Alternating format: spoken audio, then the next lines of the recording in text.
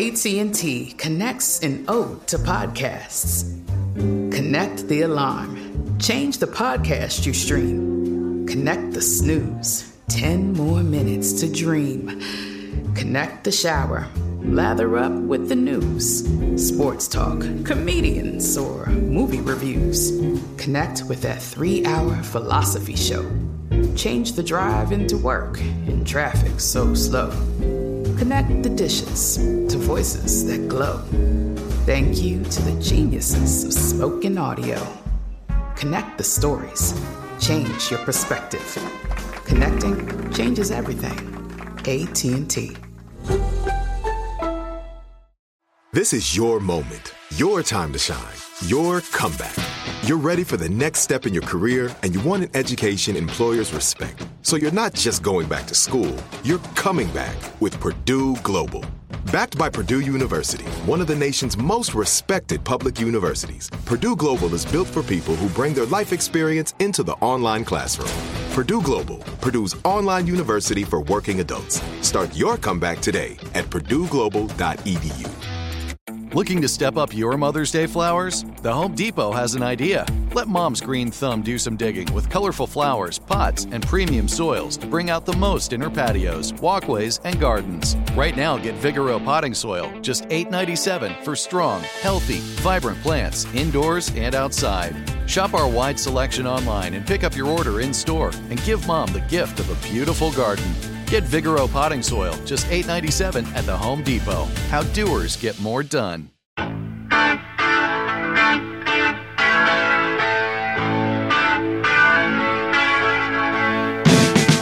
Welcome back to the Bob Lefsetz podcast. My guest today is manager Harvey Lisberg, who's got a new book, My Life Managing 10cc, Herman's Hermits, and many more. Harvey, you started out as a songwriter. Tell us about that. I started out very young learning the piano traditionally, got very fed up of that, and then started to learn how to vamp. My auntie Sylvia, my mother's sister, was very efficient at playing music by ear. She could play any song you liked, and I was always envious of her. And I started to play by ear, and I decided I'm not going to do scales all day and night. I'm going to try and do my own thing. So I started to play a little bit of music because I could read music, and my first song I ever did was Smile in F, 1 flat. And it was quite good, actually. And then later on, I played the piano, always played the piano. There was a piano in the house. It was part of the house, an upright piano in the kitchen. Teeny room, but it had a big piano. And then when skiffle came into England much later, there was a skiffle group that played in a jazz club that I went to. And I got friendly with the leader called Paul Beattie, who now lives in Canada. And he had a skiffle group, and he came back to a party at my house, and he taught me some chords on the guitar. With one finger, I could play Takes a Worried Man. You just fit one finger around and you play all the blues chords. And then I started playing a bit, and I started writing songs, trying songs myself. This was, in about 62, before anything had happened as far as the Beatles or anything like that. And I thought, right, I'll write these songs, and I'm going to try and get them to artists. There were songs that were like, How Do You Do It? Or Freddie's Do the Freddie. They weren't masterpieces. They weren't any good at all, but I wanted to get them to somebody and to do it. And that's how I started writing songs. And ultimately, I got one which was the B-side of I'm Into Something Good with Herman's Hermits, which was my first band. And that was very lucky, but that's a long story to get to there.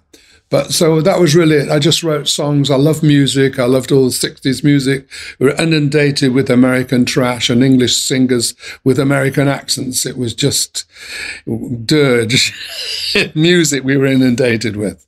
Okay. The Beatles broke almost 2 years earlier in the UK before the US. When you talk about skiffle, etc., what was music like, and what did it mean in the early 60s in the UK? Well, it was American crooner. Well, no, that's not true. In the mid-50s, we got Bill Haley And then from Bill Haley, we had rock and roll, we had Chuck Berry, Fats Domino, you name it. Those are all the greats of that. Little Richard.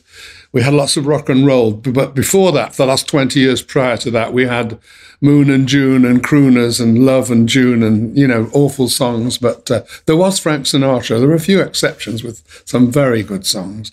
And the English people in the early 60s we listened to all the doo-wop from America, and then it was mostly the Chuck Berry and rock and roll sort of thing inundated the airwaves. When I say airwaves, that was a joke. There was only one station, Radio 1, on the BBC, before all the commercial radio had started.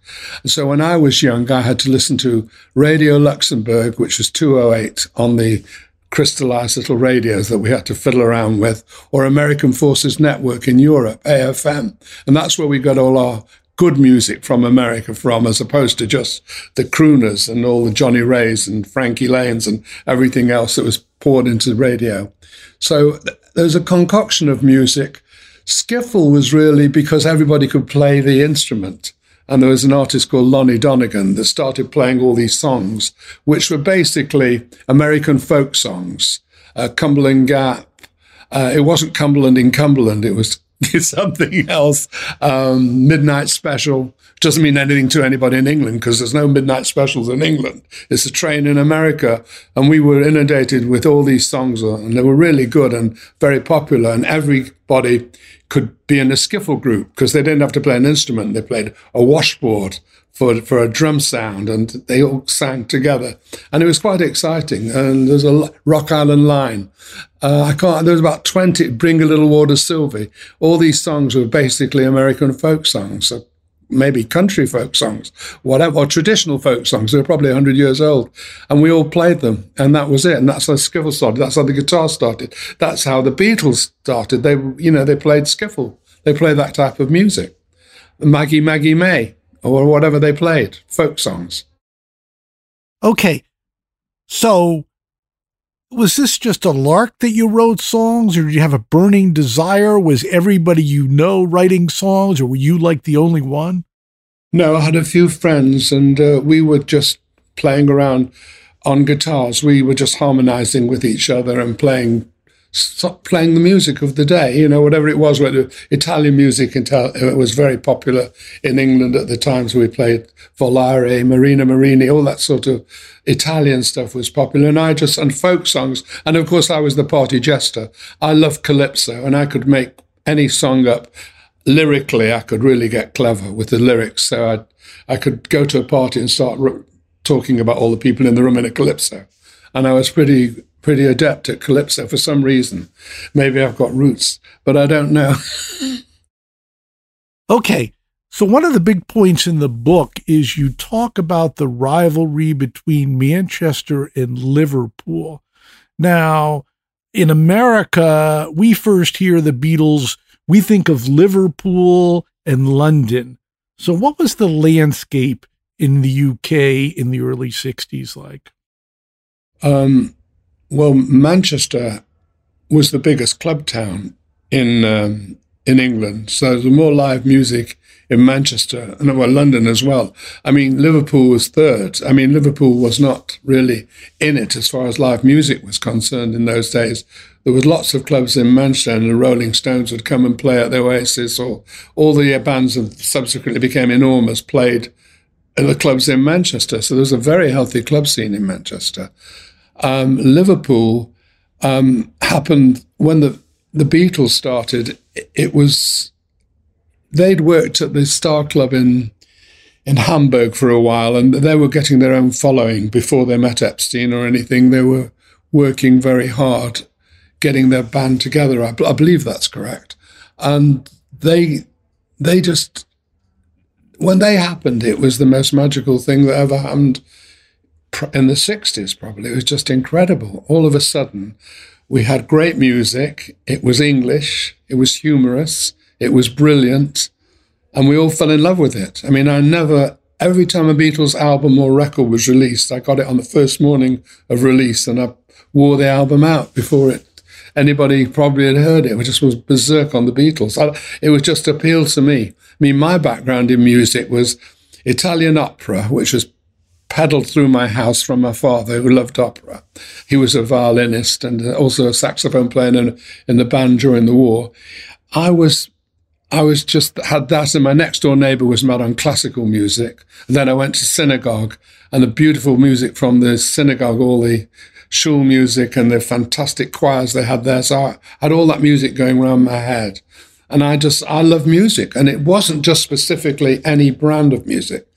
Even up to today, I still can like a good song, or if something's good, it appeals to me.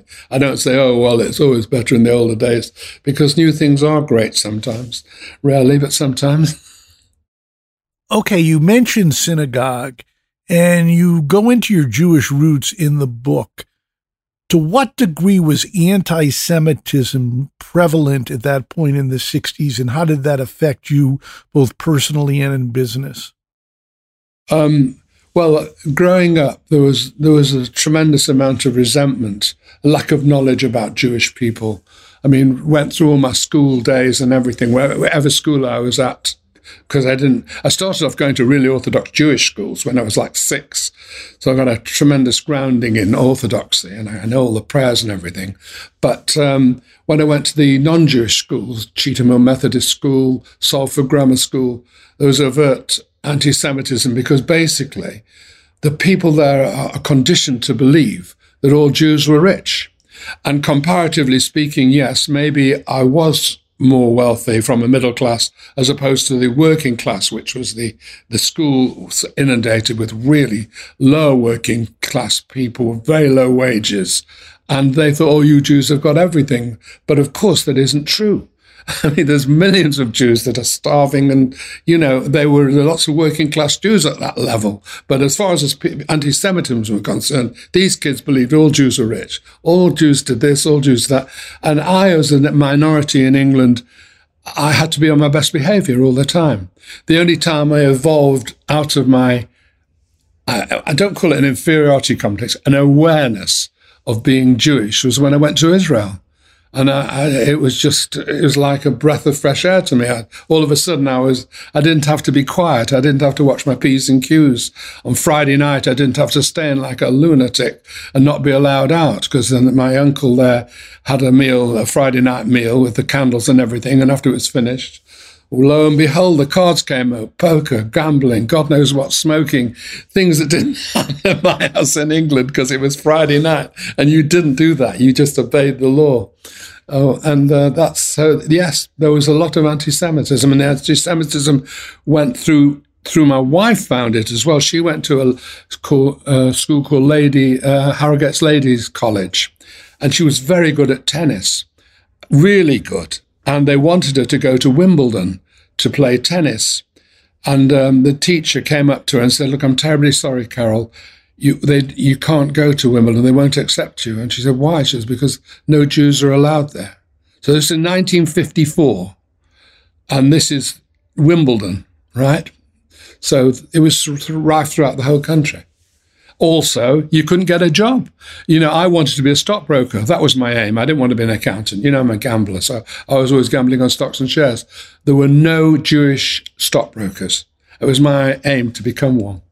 But it was just everywhere. The jobs weren't available for Jews. You weren't bankers or anything. Your jobs were limited from coming over from Europe and everything. You had certain jobs you had to do. They were open to you, money lending, whatever, that sort of thing, or peddling, or working on the markets, selling stuff on markets. There weren't that many openings for Jewish people, really. So a lot of them became doctors and intellectual sort of thing. And that differentiated Liverpool from Manchester as well, because Manchester was all the Eastern European immigrants, whereas Liverpool, the Irish, came in and inundated. They were all with an Irish background, and they kind of looked at each other. I mean, they kind of looked down on the Europeans. They're not cultured. And that was the situation. And in your business career, to what degree did you experience anti-Semitism?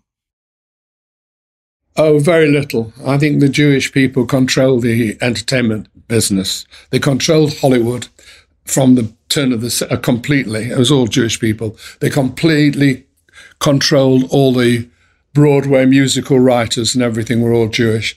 In England, the biggest agency was the Grade Agency, which controlled about everything in England. Every artist was a member of the Grades.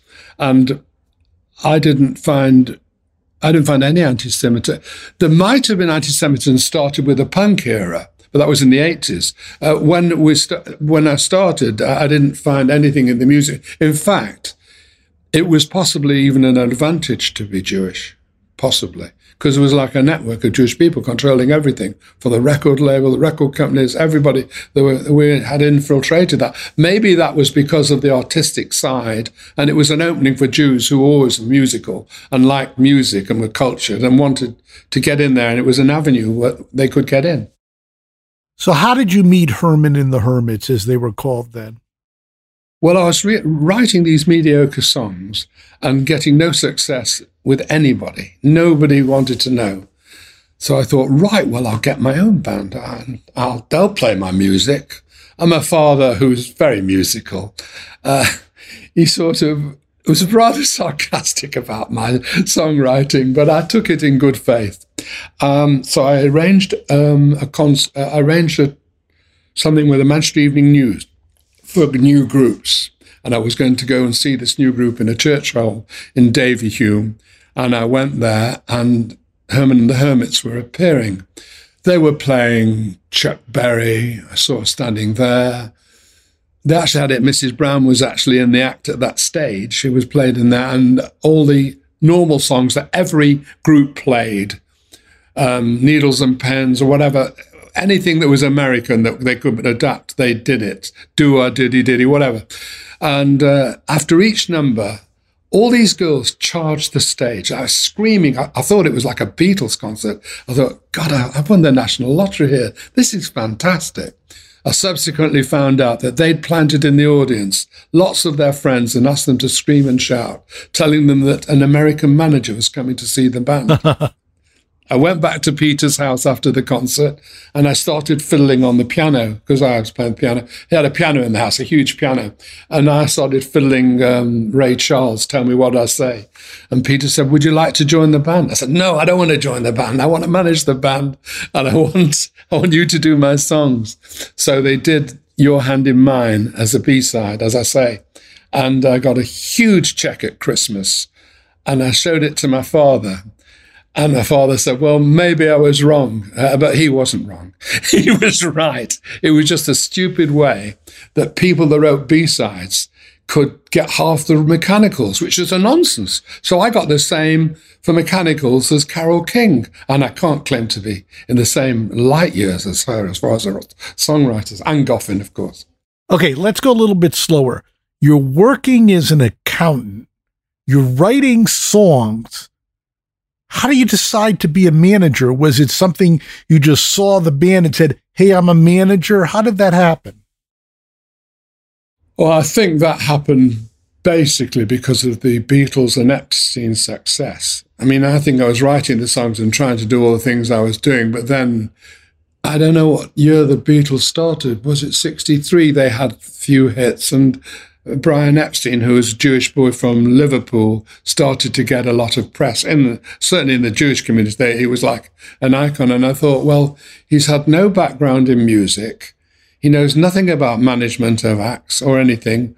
Well, why can't I do that? So that was the thing that sparked me into wanting to be a manager.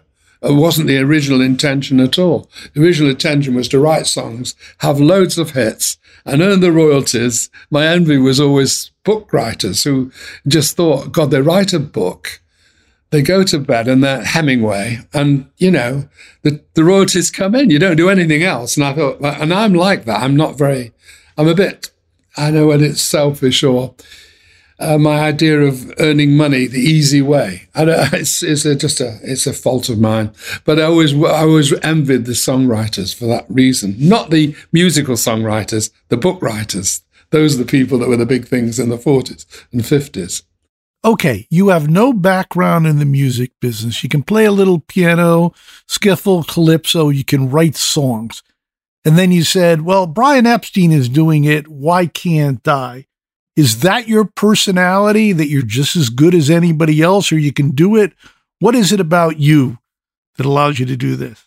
Being swamped as a child by love from being the first grandchild of a close-knit family, always spoilt, ruined. I was infallible. I didn't have I had no fear. That's why I say I wanted to become a stockbroker. There were no Jewish stockbrokers. That wasn't going to bother me. When I met now King Charles III at a concert of 10cc, I was introduced to him afterwards, and I said, "Oh, did you like?" Well, I don't really know of 10cc. So, of course, you're not meant to ask royalty any questions, but I didn't take a notice of that. I said, "But have you never heard I'm Not in Love? You know, it's on the radio all the time." And he said, "Well, no, I don't really get a chance to hear that very much. I do listen to Radio 4 sometimes on my way to Ascot." And I thought, there's the future King of England that didn't know the first thing about the pop music business. And I was shocked. And I think Princess Diana sorted him out. And no doubt now he's an expert.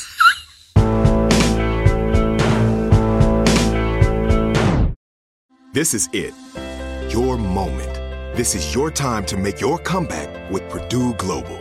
When you come back with a Purdue Global degree, you create opportunity for yourself, your family, and your future. It's a degree you can be proud of, a degree that employers will trust and respect. Purdue Global offers working adults like you over 175 flexible degree programs to meet your specific career goals. These include associate, bachelor's, master's, and doctoral degrees and certificates. Purdue Global degree programs range from nursing to business to communication and more. Whatever your interest, we have the degree that will move you forward. You have the knowledge, you have the experience. Now it's time to get credit for the work you've done and earn the recognition you deserve with Purdue Global, Purdue's online university for working adults. You know you're worth it. We do too. So don't wait another second to get the degree that will take your career to the next level. Start your comeback today at purdueglobal.edu. With the Lucky Land Slots, you can get lucky just about anywhere. This is your captain speaking. We've got clear runway and the weather's fine, but we're just going to circle up here a while and get lucky. No, nothing like that. It's just these cash prizes add up quick. So I suggest you sit back, keep your tray table upright, and start getting lucky. Play for free at LuckyLandSlots.com. Are you feeling lucky? No purchase necessary. Void where prohibited by law. 18+ terms and conditions apply. See website for details. Are you looking for the perfect move-in ready home this spring season? Now's the time to buy at Fisher Homes. For a limited time only, enjoy below-market interest rates starting at 5.375% APR, 6.139% APR. With these exclusive lower rates, you can save hundreds on a move-in ready home and start enjoying the benefits of homeownership even faster. Schedule your personal tour with one of our new home specialists at FisherHomes.com and make this spring the season you find your perfect home sweet home. Financing provided by Victory Mortgage, LLC, NMLS 461249, Equal Housing Lender. Okay, a little bit slower. You go to the gig, you go to Peter Noon's house. How does it end up that you progress and get a record deal? Right, well, the first thing a manager had to do in those days was to get a record deal. That was the golden rule. You've got a band, you get a record deal, you have a hit and so forth. So I fill the date sheet completely. I mean, Herman Summits are working 7 nights a week, sometimes 3 times a night, ending up in some drunken Irish club at 2 o'clock in the morning to do their last set. They're very wealthy because they had no mortgages, no 2 Ferraris in the garage, no wives, no nothing. They were all single, 15, 16, 17. And at the end of the day, they split a pounds. They got about 30, 40 pounds cash, which was a lot of money in those days. So that was really exciting. And with a full date sheet, it helped because I knew that if I got somehow to EMI or somebody, I could get a record deal, or I can get them to see the band working and see this date sheet, etc. And we did a lunchtime session at the Plaza Ballroom, and I went to the manager's office, a gentleman called Terry Devine, and on the table there was a piece of paper with EMI headline. Could I borrow that letter a second? And I looked at it, had Derek Everett at the bottom. So I decided, okay, let's do it. Let's write to a Derek Everett. And I wrote to Derek Everett, we've heard all about you. and we'd like to come and meet you. I've got this band. Would you be interested in meeting me? And very kindly wrote back the next day and said, yeah, come down to London. I ran down to London as quickly as I could, and I went into EMI's offices in Manchester Square, where I saw Derek Everett. And as I walked through the door, he says, I've got nothing to do with A&R. I don't have anything to do with the artistic side of the bands. I just put physical records into dance halls. So I was really totally shocked. So I'm sitting there and I'm depressed, my chin's down. I thought, what an idiot I've been. I've written this letter to him telling me how wonderful it is. And he's a completely non-entity. But just as I left there, he said, by the way, though, I know there's a new producer called Mickey Most, and he's just having some success with a group called The Animals. Would you be interested in meeting him? So I thought, yeah, well, while I'm in London, I might as well make some use of this journey. And I went to see Mickey Most, and I presented him with the photograph of Herman and the Hermits as they were when I first saw them. And he looked at them and he said, yeah, this looks quite interesting. And then I went back to Manchester and I kept phoning his office. Would he come up and see the band? Nothing happened. And I decided to have a brainwave. I'm going to send him 2 first-class air tickets, and I'm going to put him at the best hotel in Manchester in the Midland overnight and see if he'll come up. So I sent them, and he got the envelope with the tickets, and he came up. And I took him to see Herman and the Hermits at the Beachcomber in Bolton. And he said, yeah, they're quite good, they're all right. And I had a really clapped-out car in those days. It was my mother's.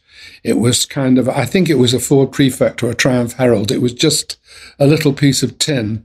But I was so mad on music that I'd invested a fortune in this record player, one of the Philips record players. I don't know whether they had them in America. You could put a 45 in it, and when you went over a bump, the suspension didn't affect the record. It still played. And on the way back to the hotel, he said, by the way, I've got a song here you might be interested in. And I had very good ears. I mean, I could always pick hits, even from early days. As soon as I heard something once, I knew I had a feeling I knew it was a hit. Usually it was. And he put on this song. It was Earl Jean's I'm Into Something Good, which apparently just entered the American charts at about 92.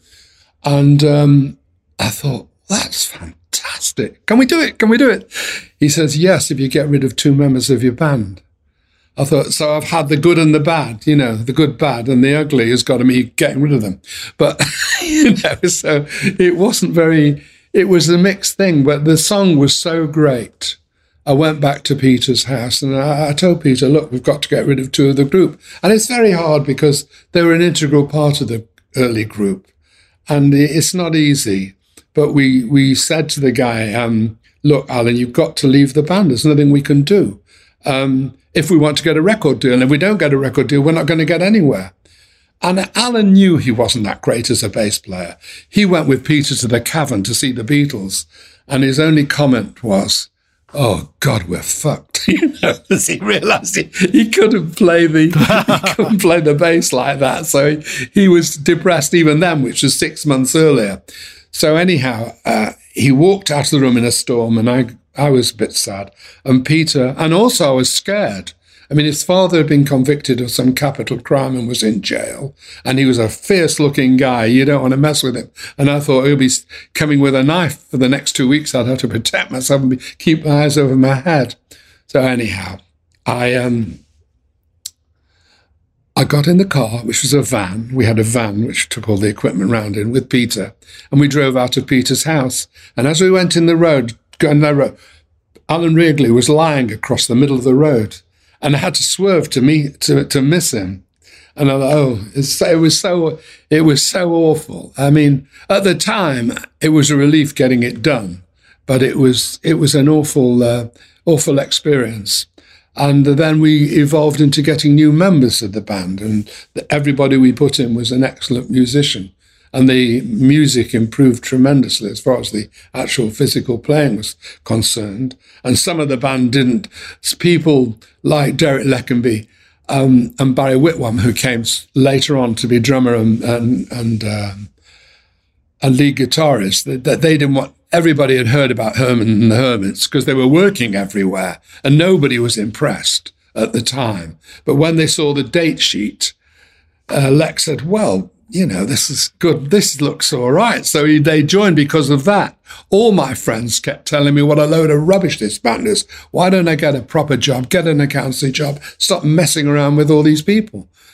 Then we had a number one hit with I'm in Something Good. And they said, oh, well, it'll only be a one-hit wonder. The really happy Jewish background sarcasm was rife at the time because they weren't impressed with Herman and the Hermits musically, okay? And then Show Me Go was a miss. And I thought, well, maybe they're right. But after that, after 10 hits, they stopped telling me they were a load of rubbish. Okay.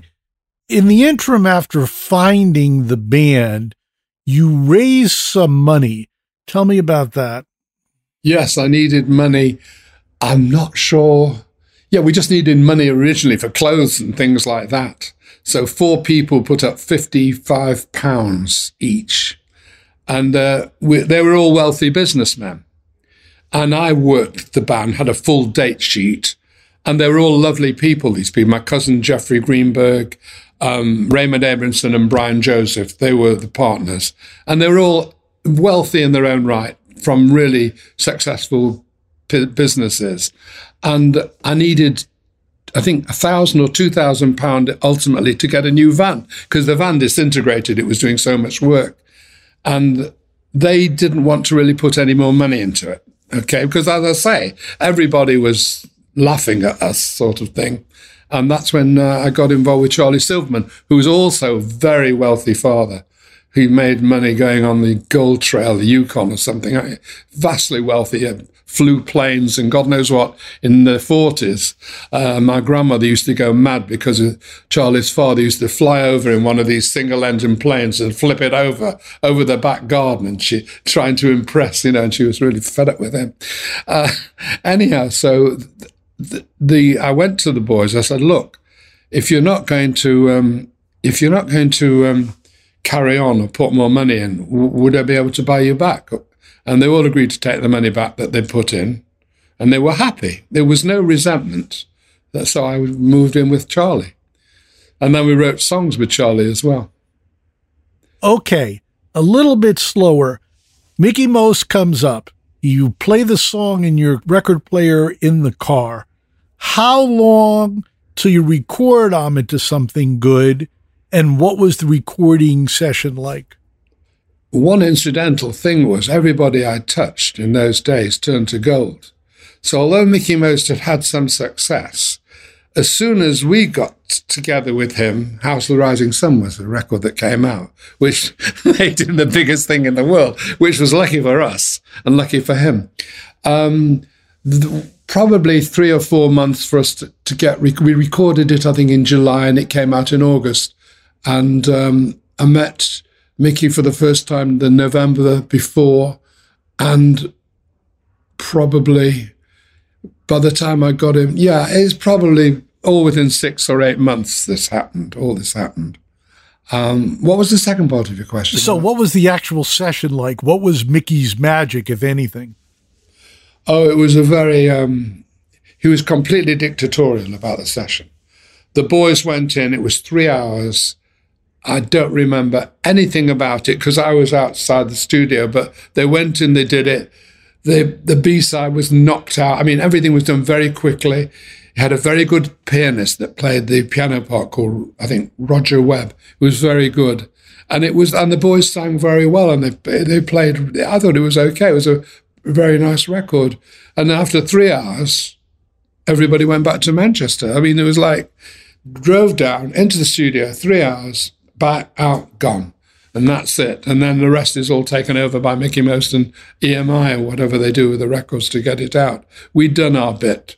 We'd driven down, spent 3 hours, very little, I don't know, it was little preparation in a way. I don't know what preparation Mickey did in the background, whether he used, I can't remember on I'm In Something Good, I really can't remember what sort of arrangements or what sort of instrumentation he used on top of everything. I don't know.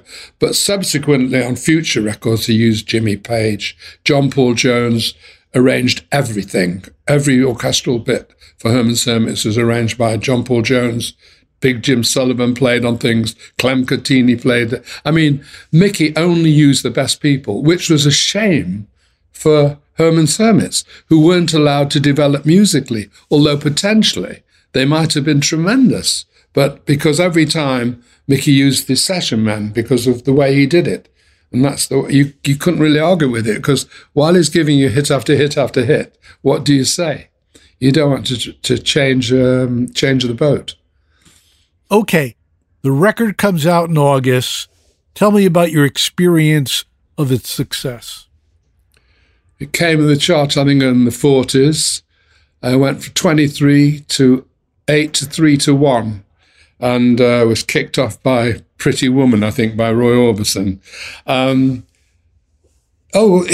Peter became very photogenic, very in every newspaper. It was a very big thing. Herman's Hermits were really, the flavour of the month. And I'm Into Something Good, which is such a wonderful song, such an uplifting song. And, it's one of those songs like In the Summertime by Mungo Jerry. You knew first time you hear it, it's an absolute smash. And so was I'm Into Something Good. It was like a one above one, one's a one, a real one. And we were in heaven. Obviously, all our bookings went up, the prices went up. Money went up, and we had strange things happen. It started to happen in America. Went out on MGM. Well, a little bit slower. When do you get the MGM deal, and why MGM? At the time, MGM had a couple of other hit acts, but it was really a tertiary label compared to the other ones. We had no control over that whatsoever. Everything we did was guided by Mickey Most. Mickey Most was guided by the infamous, famous Alan Klein. And anything that happened there would have been done probably initially by Alan Klein, subsequently through Mickey Most. And whatever happened, all the huge deals we did, Alan Klein was kind of somehow involved. So we didn't do very much. So how long after the record comes out in the UK does it come out in the US? And then when it's successful, how do you decide to go to the US and capitalize on that? I'm trying to work out whether it seems to me that when I went into the office one morning, which is a smelly office in Manchester on the second floor above a Chinese restaurant with curry going right through, the smell of curry, it was awful. It was an embarrassing office, about very small. There were two men standing in the doorway on a Monday morning. One had a cigar which was about 2 feet long, and the other one had a seersucker suit on. And are you Harvey Lisberg? Yeah, I'm Harvey Lisberg. Oh, we've come to give you a film offer for Peter Noon. And I said, there's no way. We can't. We're fully booked. We haven't got time to do it. There's no way we can do this. And they said, well, can we come into the office? So I invited them into the office. Very embarrassing. It wasn't a Santa Monica fifth floor office with huge windows overlooking the sea. It was an office with no windows in it, with cassettes all over the room, cigarettes, God knows what cards. It was just embarrassing. And I sat down with him and said, there's no way. Look at the date sheet. There are no way. And he looks at the date sheet and he says, well, you've got a week there. I said, yeah, but a week. I said, no, there's no way. All right, we'll give you $25,000 for the, no. Well, we'll give you $45,000 for the 2 days shoot. And the film was with Connie Francis, and it's Where the Boys Meet the Girls. It was completely controlled by the Gershwin estate as far as the music was concerned. I think Liberace was in. There were sort of poppy names of the time were in this film. And he says, is there nothing I could do to entice you and to do it? I said, all right, a Cadillac. You got it. Before I'd finished the sentence, I got it. So I ended up with this huge Cadillac. The boys went over, and then they had to do 2 songs. Well, the first song was Where the Boys Meet, was a Gershwin number, I'm Biding My Time, which they did. And the second number, I think, that was offered to them was I think it was a Liberace song or something. It was absolutely appalling, apparently. And the boys I'd say they refused it. Can't we do one of ours? And they happened to have Listen People, which is a Graham Goulman song, which I was involved with at the time. So they put that on, and that became a huge hit in America. I think that might have been our second hit. And then Mickey did Can't You Hear My Heartbeat, which was a hit in England for a girl band called Goldie, I think, who was managed by Mike Jeffries, who managed the Animals. Everything is interconnected. Everything is, and no doubt the publishing was with Alan Klein or God knows what. There's always something weird was going on in the background. But I was very, what I'm trying to say, I accepted the fact that everything was not correct. My aim was to get the band to be the biggest band in the world. And if the attorney was shaving off 5% or this, that, and the other, it didn't really concern me as long as I got to where I wanted to get. So everybody said, what are you using him for? Why use Alan Klein? What, are you crazy, But I used Alan Klein knowing that it might not all be good, but I was using him as much as he was using me. Tell me more about Alan Klein. Horror story. I went to his office. He's a small man complex. Very self-opinionated, and he has his office. His desk is elevated by about 4 feet, so anybody sitting down is looking at him, looking at God or the Buddha or whatever. And he actually got out of the desk and walked round behind me. And if I tell you he had the worst breath I have ever known anybody in the world. I mean, it was horrendous to such an extent that I got out a piece of chewing gum and I said, do you want a piece of chewing gum? And his reply was, I know I've got bad breath. It's totally intentional. And at that stage, I know I was talking to a monster. And, he was. And he was unbelievable. I mean, he was ruthless.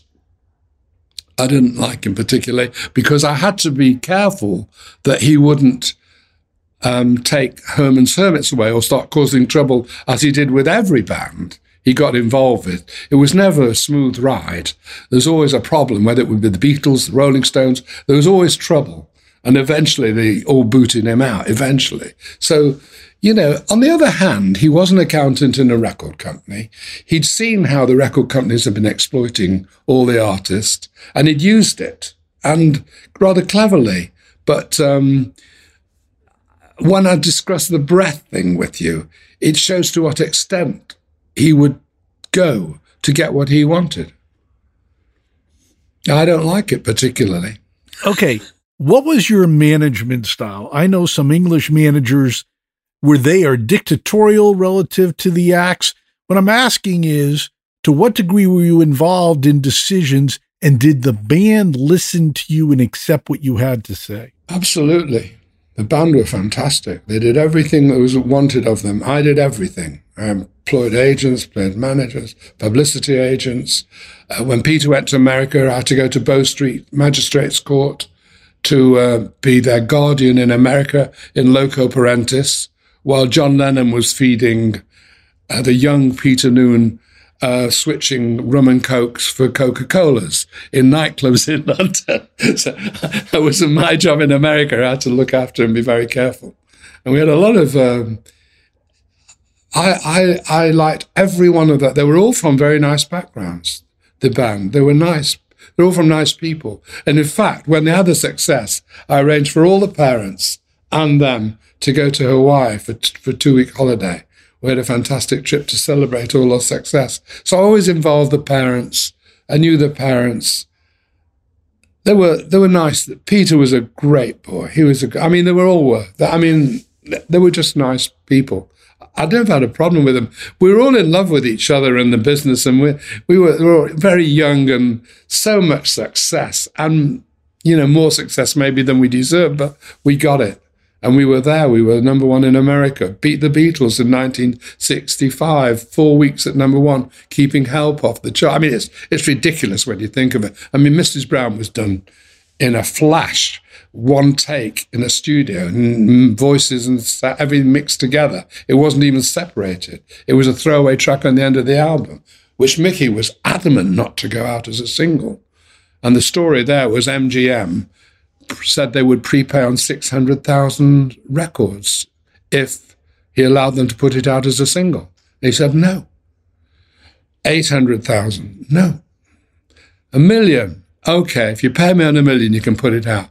Now, the DJs, in the meanwhile, have been playing the back off this thing. I mean, it was everywhere we went. We were doing Dick Clark Caravan of Tours, Stars, and everywhere we went, the DJs were playing this track on and on and on. So it entered the Billboard at number 12, which was the highest entry at that stage of any act as a single at that stage. And it went from 12 to 3 to 1, stayed at 1 for 4 weeks. And I was in a situation where I didn't think I could go wrong. I had Graham Gouldman, who we all talk about, no doubt, but, was having hit after hit.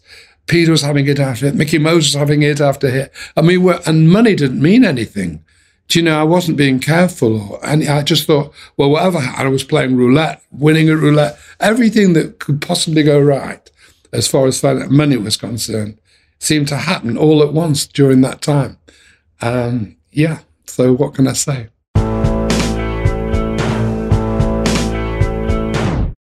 This is it. Your moment.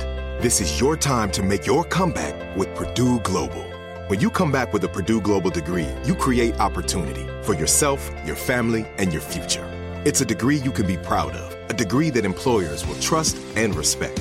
Purdue Global offers working adults like you over 175 flexible degree programs to meet your specific career goals. These include associate, bachelor's, master's, and doctoral degrees and certificates. Purdue Global degree programs range from nursing to business to communication and more. Whatever your interest, we have the degree that will move you forward. You have the knowledge, you have the experience. Now it's time to get credit for the work you've done and earn the recognition you deserve with Purdue Global, Purdue's online university for working adults. You know you're worth it. We do too. So don't wait another second to get the degree that will take your career to the next level. Start your comeback today at purdueglobal.edu. With Lucky Land Slots, you can get lucky just about anywhere. Dearly beloved, we are gathered here today to... Has anyone seen the bride and groom? Sorry, we're here. We were getting lucky in the limo and we lost track of time. No, Lucky Land Casino, with cash prizes that add up quicker than a guest registry. In that case, I pronounce you lucky. Play for free at LuckyLandSlots.com. Daily bonuses are waiting. No purchase necessary. Void where prohibited by law. 18+. Terms and conditions apply. See website for details. Are you looking for the perfect move-in ready home this spring season? Now's the time to buy at Fisher Homes. For a limited time only, enjoy below-market interest rates starting at 5.375% APR, 6.139% APR. With these exclusive lower rates, you can save hundreds on a move-in ready home and start enjoying the benefits of homeownership even faster. Schedule your personal tour with one of our new home specialists at FisherHomes.com and make this spring the season you find your perfect home sweet home. Financing provided by Victory Mortgage, LLC, NMLS 461249, Equal Housing Lender. Okay, usually at some point, the band wakes up and says, "Where's my money?" And especially because Herman's Hermits didn't write the songs and royalty rates were low, most of the money was from road work and it was split multiple ways. Never happened. We got $1 million deal with MGM, 3-film deal for $1 million. Which in those days was a fortune. And we signed that and they were secure for life. They had everything they needed. They never bitched about money. And what was your deal with the band? 25%, out of which 10 used to go to the agency. So I had 15, which I split with Charlie originally, and he left after 3 years and I carried on at that rate. Because in the meantime, I'd bought into the agency. So we had it all together, always on a 25% rate. They never seemed to bother about it, never queried it or anything.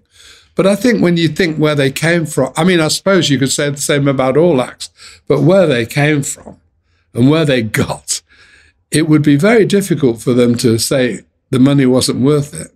I mean, I did do well, I don't want to praise myself, but it was a spectacular success story. Okay, so did you always travel with the band? And you were No. When did you travel? When did you not travel? I traveled to certain... I had a partner that Charlie that travelled with the band a lot. We split it together a bit. I then am somebody that was working in the accountancy firm who looked like David Niven with a white handkerchief and suit called John Wright. He was the head of the fan club. And I used to get him to go to various places, Eastern Europe or Germany, Singapore. I couldn't do everything all at the same time because I was starting to get involved with other acts as well. But my main act, obviously, was Herman Sermon. So I went to them, obviously, when they were doing the film, I went filming, and I went on a lot of the American dates, any date that was important, LA or something like that, or New York, I would be there. And I lived in America for a while. Yeah, that's right. I lived for about 6 months in America in that 65 period. So I was around because a lot of our stuff was in America. How did you prevent the act getting stolen from you? Well, you had to have somebody there all the time. And if Alan Klein is Mickey Most, you don't have to worry about anybody else. That's number one. Because if anybody was going to get him, it was going to be Alan Klein. I mean, nobody else would get a smell in there. And I had a very, very, very tough attorney called Stephen Wise, who was Led Zeppelin's attorney, who they had a falling out with eventually, and legal case and God knows what. But Steve was a very bright operator. And between us, we protected our interest. How did you find Steve Weiss? Well, that's a good question. Steve Weiss, incidentally, went out with Marilyn Monroe one night. That was his claim to fame. He was very good looking. How did I find him? How did I get to him? God knows. Well, I don't think it was from Frank Barcelona, who was our agent. Because I don't think Frank liked him very much. I'm sorry, I'll have to... Okay, it's a long time ago. This was the beginning of Frank Barcelona and Premier Talent. How'd you hook up with Frank? Well, Frank was friendly with my partner, Danny Batesh, who... the Dick Clark Caravan of Stars came through that, I think. You know, Dick Clark... I'm very vague, and my memory is very vague on these subjects. Okay, so let me go one step further. You know, Frank Barcelona ended up becoming legendary. Was he impressive in your day? Was he good, or what were his skills? He was very good. He was good at packaging things. He took an act on, like The Who, and he decided, right, we're going to open for Herman's Hermits. Totally incorrect musically. He didn't care. He just wanted to get them seen. And once they're seen, they're going to make an impact. And it's down to them. And it was totally brilliant. And he put them with the Rolling Stones on certain nights. We played dates, Herman and the Rolling Stones. And trying to think, everybody that went on a tour, he packaged. He was a great packager. He got an act, put them on the show, and then the next time they went out themselves and so forth. And he was a very nice guy. He was very likable. A nice wife, June Harris, who was also in the business at the time, PR, whatever. And they were a good couple, and they were nice people. He had a partner called Dick Freeberg, who, you know, there was... So, were you a good manager, or were you just bumping into things when you were managing Herman's Hermits? No, I think I was quite creative. I think I was very involved in a lot of the music, selection of music, even though a lot of the stuff was rejected. I did try and get Bus Stop, which I had before anybody else to them, which was rejected by Mickey Most, and other songs. Well, Listen People he did, but Listen People wasn't Mickey's choice. That just happened and became a hit. So I don't think Mickey initially recognized the brilliance of Graham Gouldman, but there's nothing like success. And then eventually he did No Milk Today, and even No Milk Today he didn't put out as a single A-side in America, because there's a kind of Hush was the A-side, which was crazy. And East West was another huge hit. You know, I think I was pretty good. I always employed the best people. I employed a PR, was Les Perrin. He'd represented Frank Sinatra, and then he's represented the Rolling Stones. You know, a few small acts. So I'm going to him. Peter Noon, you know, right, well, best photographer. Who's the best photographer? Go to him. Always for the best. I was never frightened of I was never frightened of attempting something big. Always, and even the film, we did the film because the guy was reputed to have done some films with Elvis Presley. And so he had a pedigree of some sort, that he wasn't just somebody off the street that's putting together a movie, but he was, because it was a chick flick and it was rubbish, but that's beside the point. I didn't know that at the time. So I think all round, I think I was pretty solid, I didn't do anything illegal. I was straight. If somebody did something, I didn't need to have a contract. I was as good as my word. So you didn't have a contract with Herman's Hermits? I did initially.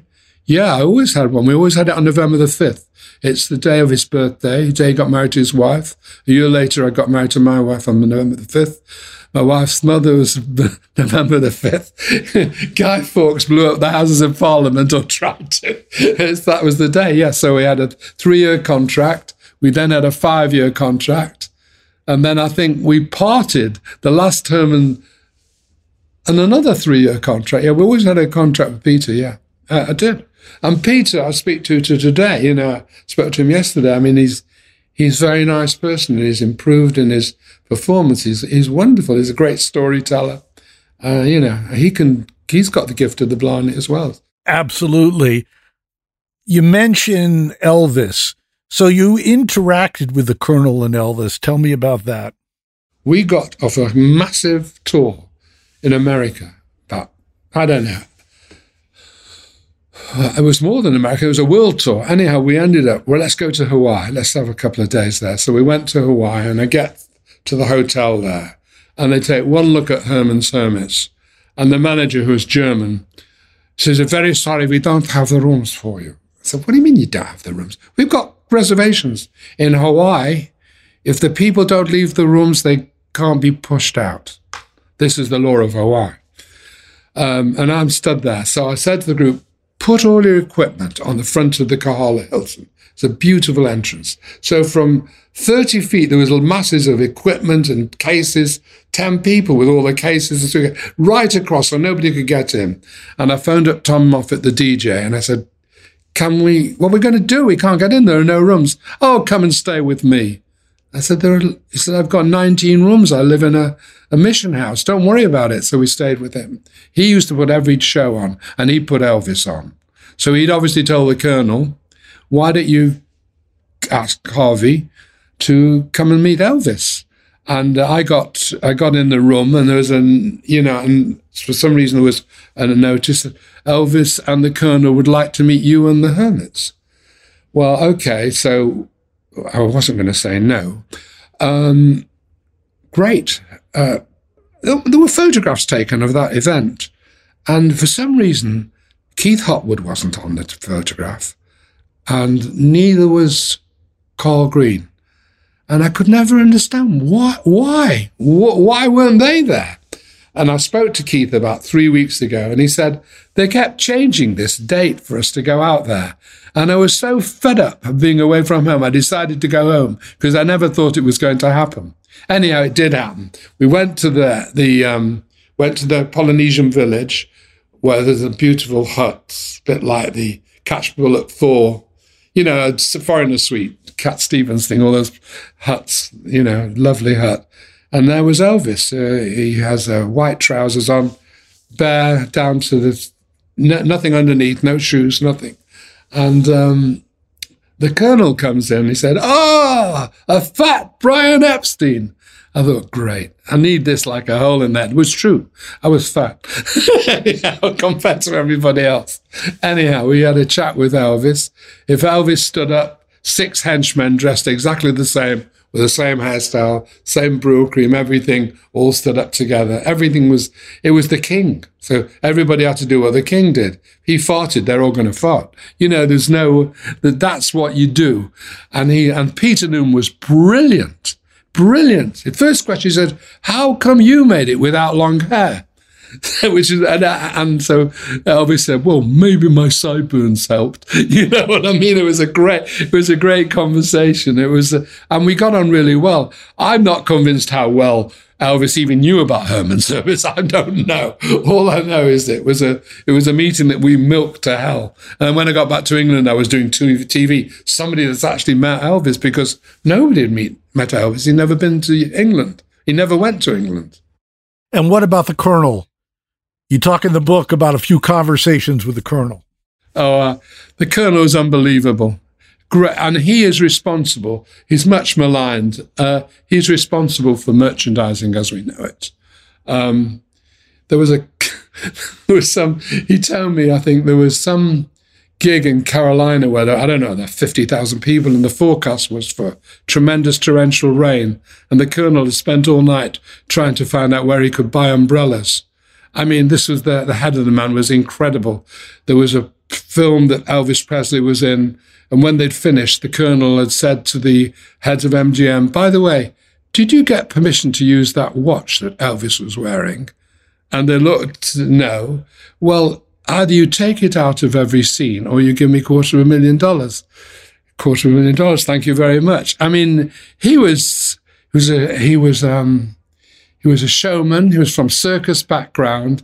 He told me, I didn't care about opening acts. I didn't package. I used to get a magician, a conjurer with 3 mice, and they went on for 45 minutes and the crowd were going mad. And then our boy went on, Elvis. That was it. The crowd went, I mean, it was the total opposite to what I was doing when I was trying to think, what's a good act to get the public in? His idea was to bore the people to sick until Elvis came on, and then he was away. And what else? Yeah. So when I got to Las Vegas, my final story about him, which is my favorite, it was my son Paul's 21st birthday. And we were in LA, and I said to Paul, what would you like to do for your birthday? He said, I'd like to go to Las Vegas. And we were shocked because it just wasn't the right place. Anyhow, we went. And I said, well, I know the Colonel lives here. I'll phone him up to see whether we can see him. So I phoned up the Colonel. And he says, Harvey, I'm sorry, I'm just going to the dentist at the moment. I would have loved for you to come, but unfortunately I've got this. But if I get finished early, I'll call you. So anyhow, I thought, yes, we're not going to hear from him. 2 hours later, the phone goes, hi, Harvey, I'm back from the... I'm back. Do you want to bring the boys round so I can meet them? So now I'm panicking. Every time I met him, we'd all been in limos. I mean, when he went in a limo with Elvis, there was a Cadillac in front, 3 behind. It was like a procession. So anyhow, I thought, right, I've got to get a limo. I was going to his house. So I phoned up this agency and I said, look, I don't want any stretch wheelbase. I don't want anything flash. I just want an ordinary town car, please, and a driver. They send this car around. It's a grey town car. It has bullet holes all the way through the side of the doors, all through the back. And then he drives us up to the house. I said, you can't go park, we'll walk up to the house. So we couldn't show this limo. It was so in such bad condition.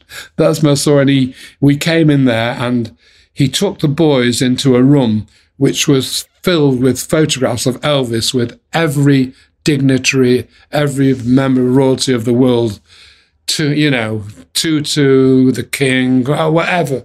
It was just amazing. And he spent a lot of time with the boys. He really liked them. Philip and Paul are my 2 boys.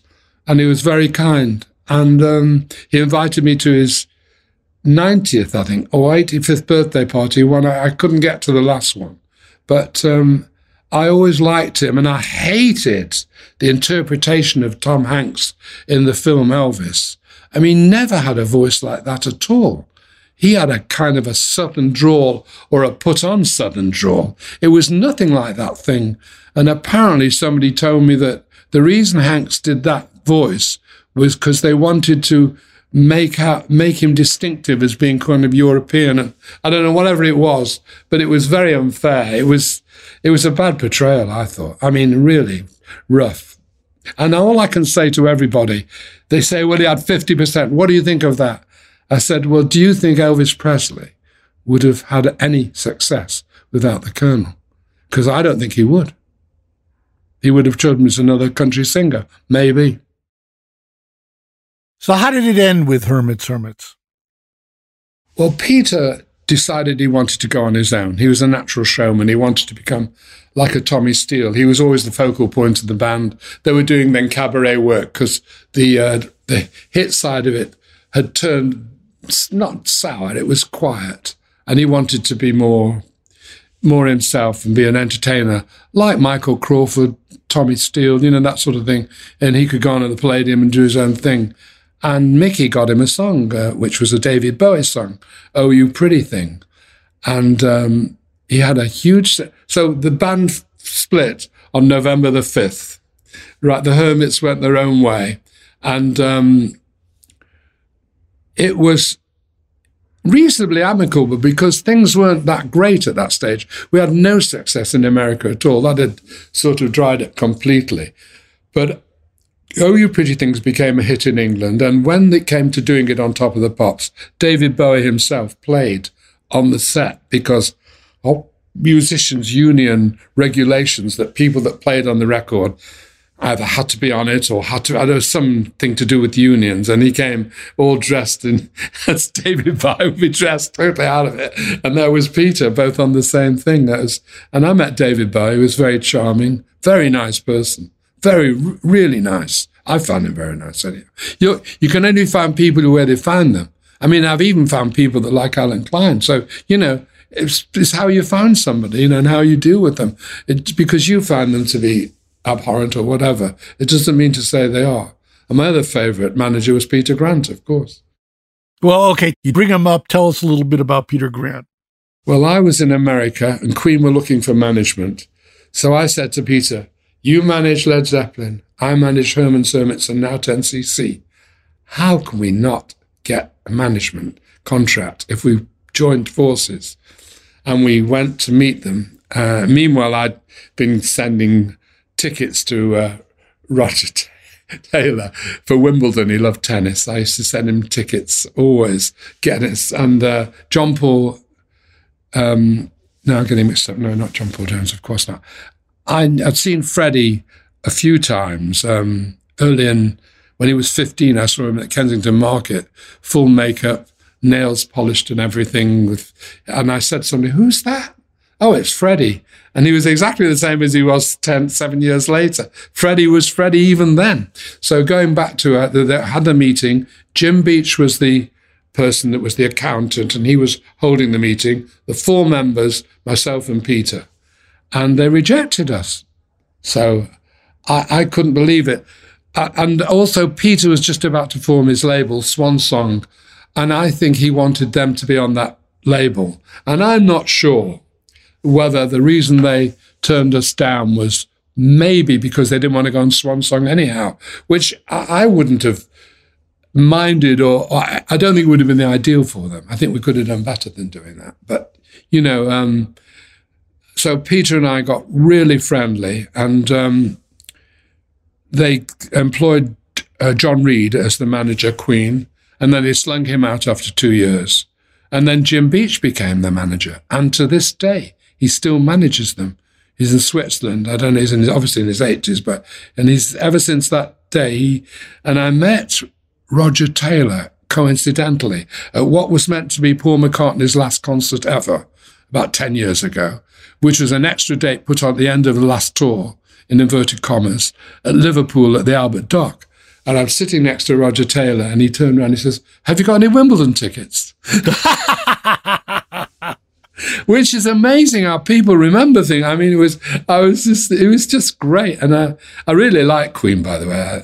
I didn't when I was young, because when I had 10cc, they were like, I would say to my son, what are you playing that rubbish for? Because he was playing Queen, Killer Queen, Back to Florence, all the time. Oh, it's rubbish, da, da, da, da, da. But afterwards, I began to love them. And we've actually promoted them as well a few times in England. But Freddie Mercury was probably my favourite showman of the last century.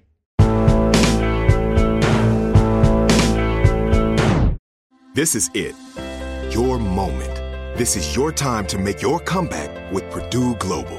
When you come back with a Purdue Global degree, you create opportunity for yourself, your family, and your future. It's a degree you can be proud of, a degree that employers will trust and respect. Purdue Global offers working adults like you over 175 flexible degree programs to meet your specific career goals. These include associate, bachelor's, master's, and doctoral degrees and certificates. Purdue Global degree programs range from nursing to business to communication and more. Whatever your interest, we have the degree that will move you forward.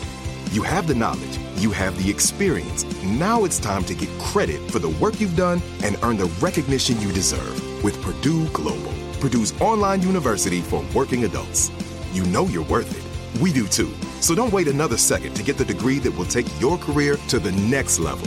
Start your comeback today at purdueglobal.edu. Are you looking for the perfect move-in ready home this spring season? Now's the time to buy at Fisher Homes. For a limited time only, enjoy below-market interest rates starting at 5.375% APR, 6.139% APR. With these exclusive lower rates, you can save hundreds on a move-in ready home and start enjoying the benefits of homeownership even faster. Schedule your personal tour with one of our new home specialists at FisherHomes.com and make this spring the season you find your perfect home sweet home. Financing provided by Victory Mortgage, LLC, NMLS 461249, Equal Housing Lender.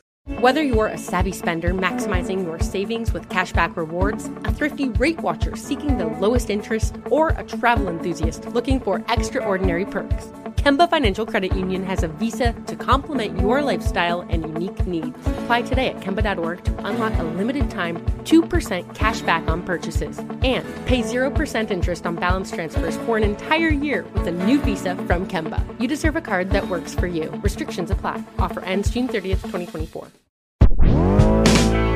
Okay, but Peter Grant, certainly previously been a wrestler. He was a big guy, 300 pounds. He's a pussycat. Was he winning on intimidation, or was he really that sharp? Wow. That's a loaded question. They said you'd ask questions like this. Well, first of all, he worked in the same office as Mickey Most. So I knew him very well.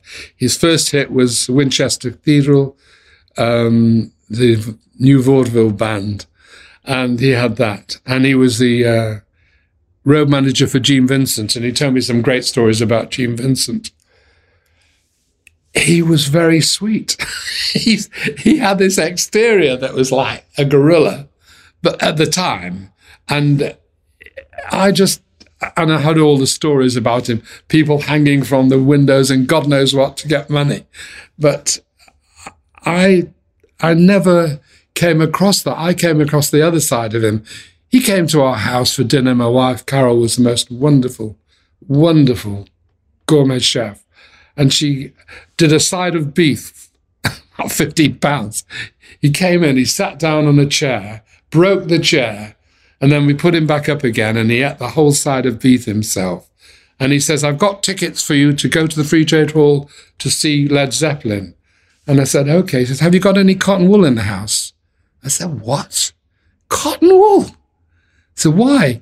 He says, well, I'll give you an impression. Your tickets, Harvey, there are 4 rows in front of the bass speaker, and I don't think you were going to like that. Anyhow, and then we've met many occasions, and my favourite story, which is in the book, I love this one. We're in LA, we're both at the Beverly Hilton Hotel, and we decide we're going to go out for dinner, and he liked steak. So I said, well, there's a restaurant called Lowry's, which is the best steak there is, and my parents were staying there. I was with my parents. Let's all go together. So I went with my parents and he was following on. And I get to the door of the restaurant, and a very stuffy maitre d' answers the door. And he says, oh, you can't come in without a jacket. And of course, with my arrogance, I said, well, you get me one. That was me. It was horrible, but that was me. You get me one. And he comes back with his seersucker jacket, and I put it on. And I said, by the way, he says, yes.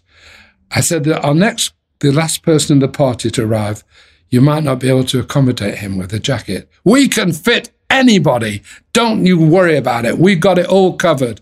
Peter Graham walks through the door and he says, I pass. Yeah, that's Peter. Totally hilarious. Okay, so how do you meet Graham Gouldman? Graham Gouldman, Lol Cream, Kevin Godley, and myself all lived in the North Manchester Jewish ghetto within 1.5 miles of each other. So that's, everybody knew everybody virtually in that community.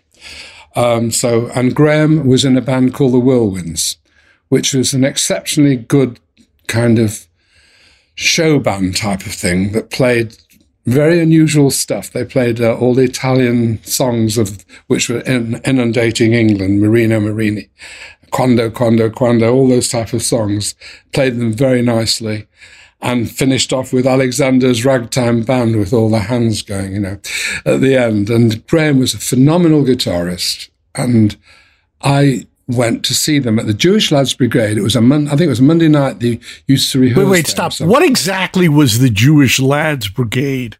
It was like a place, like the YMCA, where people would go who were Jewish to looked after, like a youth centre, where there were camps and football arranged and all sorts of things for Jewish people, to the kids to go to and they would practice there because there was a hall there. It was a good place for them to practice their equipment. And I went there, and I don't know why I went there. And I've been trying to find out why I went there. I was an accountant. I had nothing to do with the music business, other than I love music. And I asked Phil Cohen, who was one of the lead singers of the band, about 2 weeks ago, I said, why was I there? And he said, well, none of us knew why you were there. And none of us knew you except me, because I played football with you. So I was the only person, and I don't know why you were there. So anyhow, but I was there. And obviously, I got trying to, I don't know what it was. The manager they had there was a guy called Victor Koss. And he was very, very arrogant. This band was very popular. They had a date sheet that was filled. They played upmarket places. They weren't playing rock and roll places. They were playing, maybe weddings, maybe, a tennis club dances or whatever. They were very, very, very, they were well paid. And I probably wanted to be involved with them somehow, but I can't put it together why, except that I love Graham. And this guy, the Victor Cole, he was just on his own planet. He was just horrendous. And I asked Phil about him as well. I said, well, what was he like as a manager? Am I being unfair, saying he wasn't a good manager? He said, he was until we signed the contract. And I don't know what that means. Meanwhile, I loved Graham anyhow. Graham was just an amazing guitarist and lived really near to me. I mean, nearer than the others. And I got talking to him, and I waited then till Herman's Hermits had some success. And I approached him again. I said, well, would you like to join me? I'll see what I can do for you. And maybe you should write some songs yourself, because he wasn't writing songs in that band particularly. I think they had a couple of records, actually. One of them might have been an Everly Brothers. I don't know what. They did a cover version of something, but it didn't do anything. So their band was kind of in a state of disarray, and people were going into their own careers.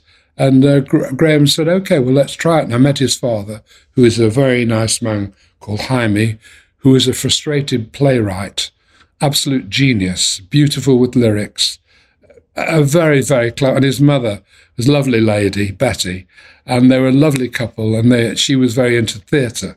So both of them were very theatrical, and it was a nice thing. And I got to know them, and I said, look, could I look after him? And I gave him a few quid a week as a retainer to, keep just good faith. And I did that with Kevin Loll. They did a mural for me. I just kept everybody in work because money was flowing through me. Like I said to you, it was a joke. I couldn't give it away quick enough. Rice Weber as well, we talk about, I put them on a deal. I mean, everybody that came. And Graham was very close. He was like a brother. And we started writing together. And then I was involved in the writing. We used to go 9 till 5 every day to his little flat, and we used to just plod along, playing things, taking things out. I was acting like more as an editor. He'd play something, I said, well, that's great. Play that. Why do you change that? And we had this, well, it wasn't a brainwave. House of the Rising Sun was so big. I mean, it was just everybody that had a guitar was playing it. I said, why do you write a song on those 4 chords?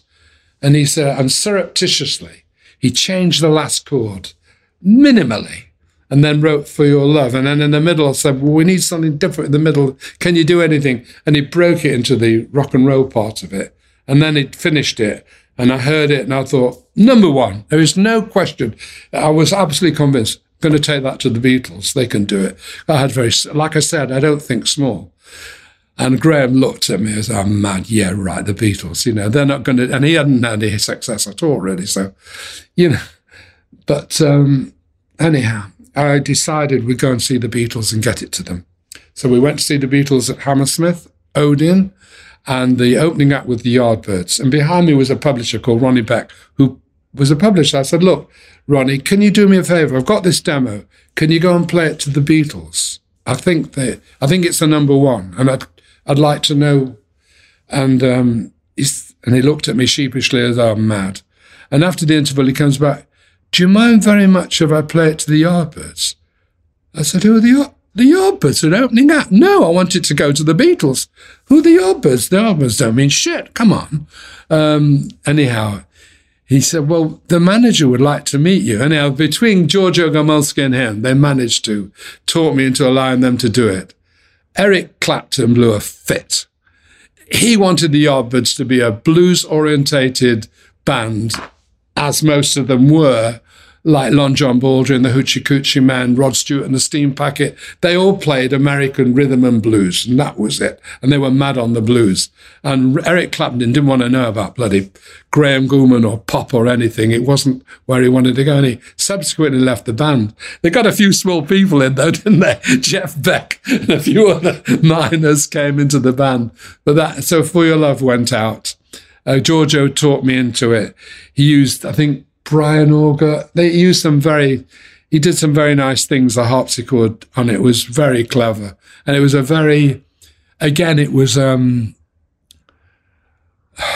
it had atmosphere. Certain records like I'm Not in Love, Bohemian Rhapsody, MacArthur Park, they've got atmosphere. And that For Your Love, at the time, for what it was, it had that atmosphere, something slightly weird in it. And the lyrics, of course, weren't done by Graham. The lyrics were Jaime's. A 17-year-old doesn't write, I'd give the moon if it were mine to give. I mean, that ain't a 16-year-old guy from school in no, it's from an artist, from his father, and it was great. It was a great, great lyric. And of course, then the thing went to number one. I mean, as I said, everything I had touched turned to gold. I mean, it really did.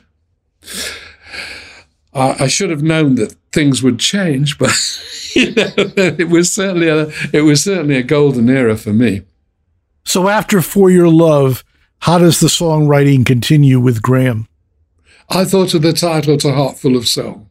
That's my claim to fame. So technically I'm a co-writer, and technically I wrote half the lyrics because it's repeated about 9 times. But other than that, yeah. So I got involved. Kevin Knoll then was the next thing we did. And Kevin Knoll brought me beautiful songs. Graham and I, we were going to publish them, and we did it. We joined a company together, myself and Graham, called Our New Music. And I think we also put some of Graham's songs in it as well. I think maybe even No Milk Today went in it. And we just did that 50-50, myself with Graham. So it was like, it was done with Campbell Connelly. They had 50% and we had 50%.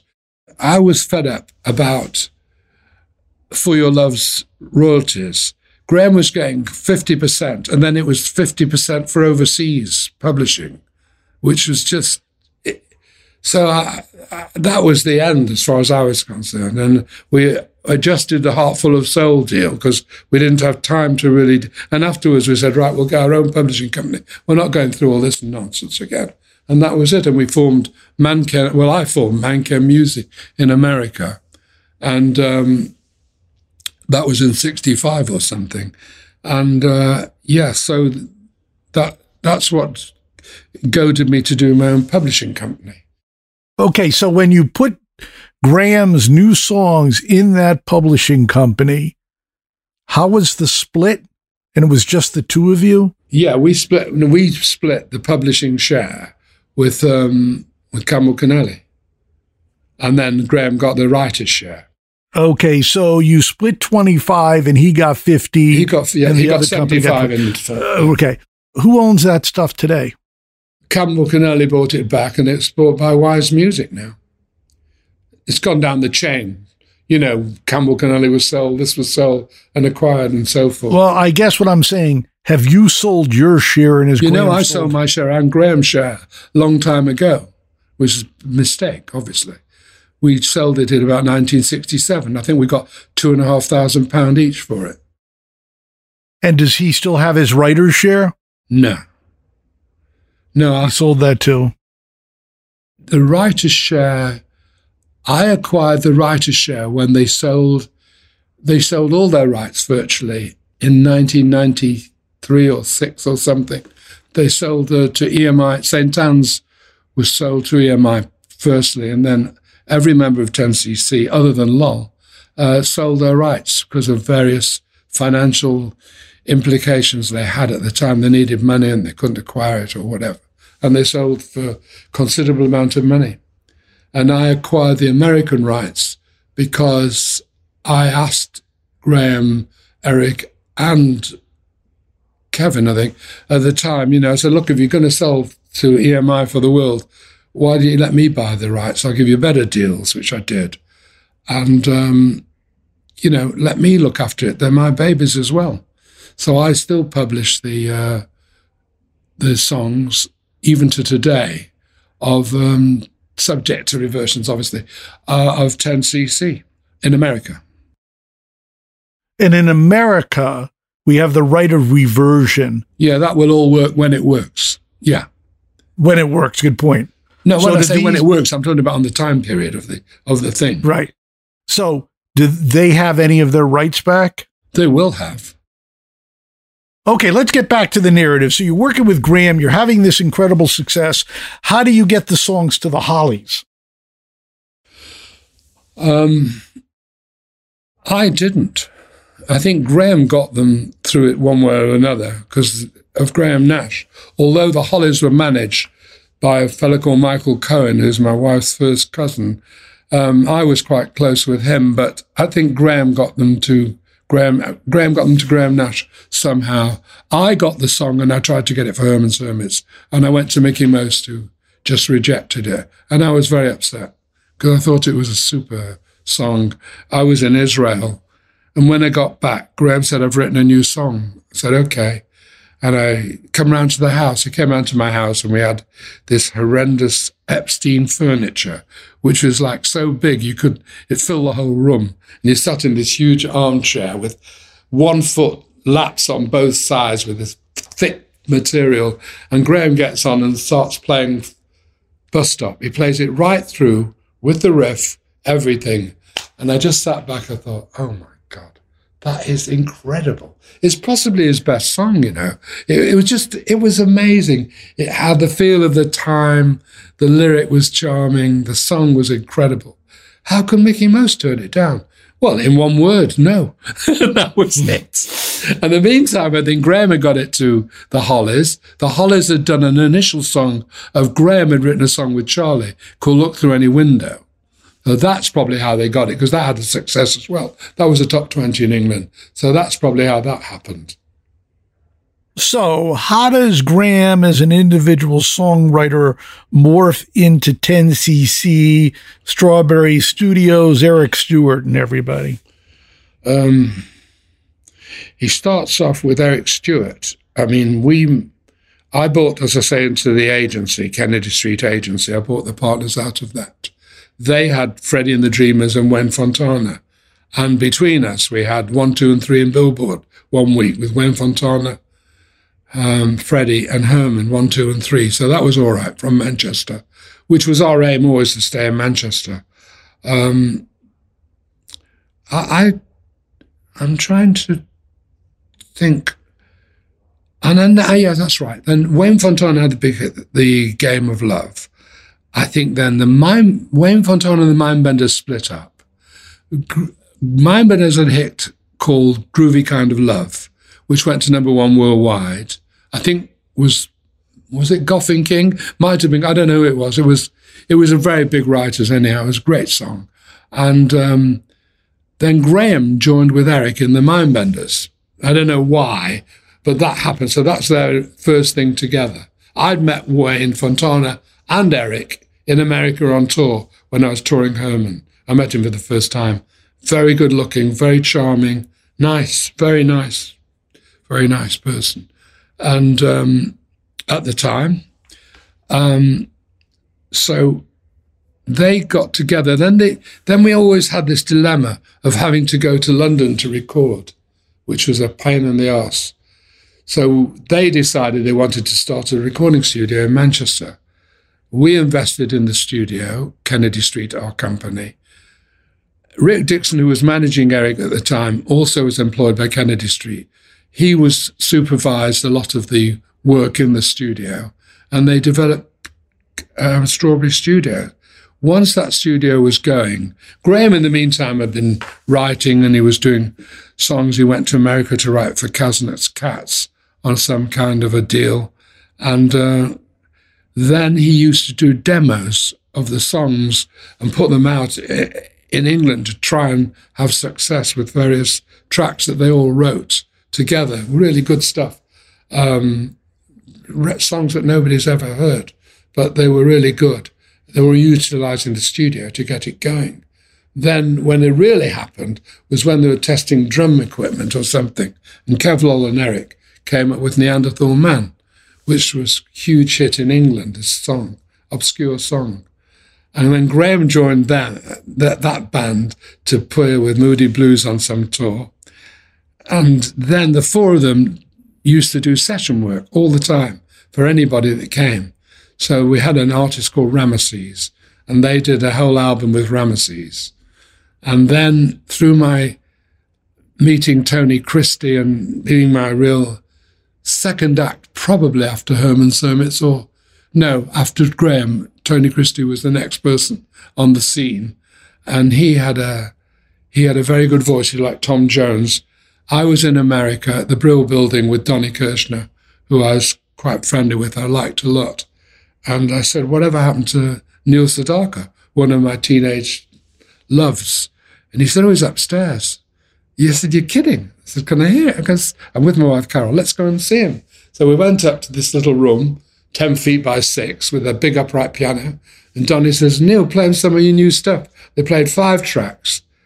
The last one was, Is This the Way to Amarillo? And I said, that's it. That's a smash. I like that. And Donny looked at him.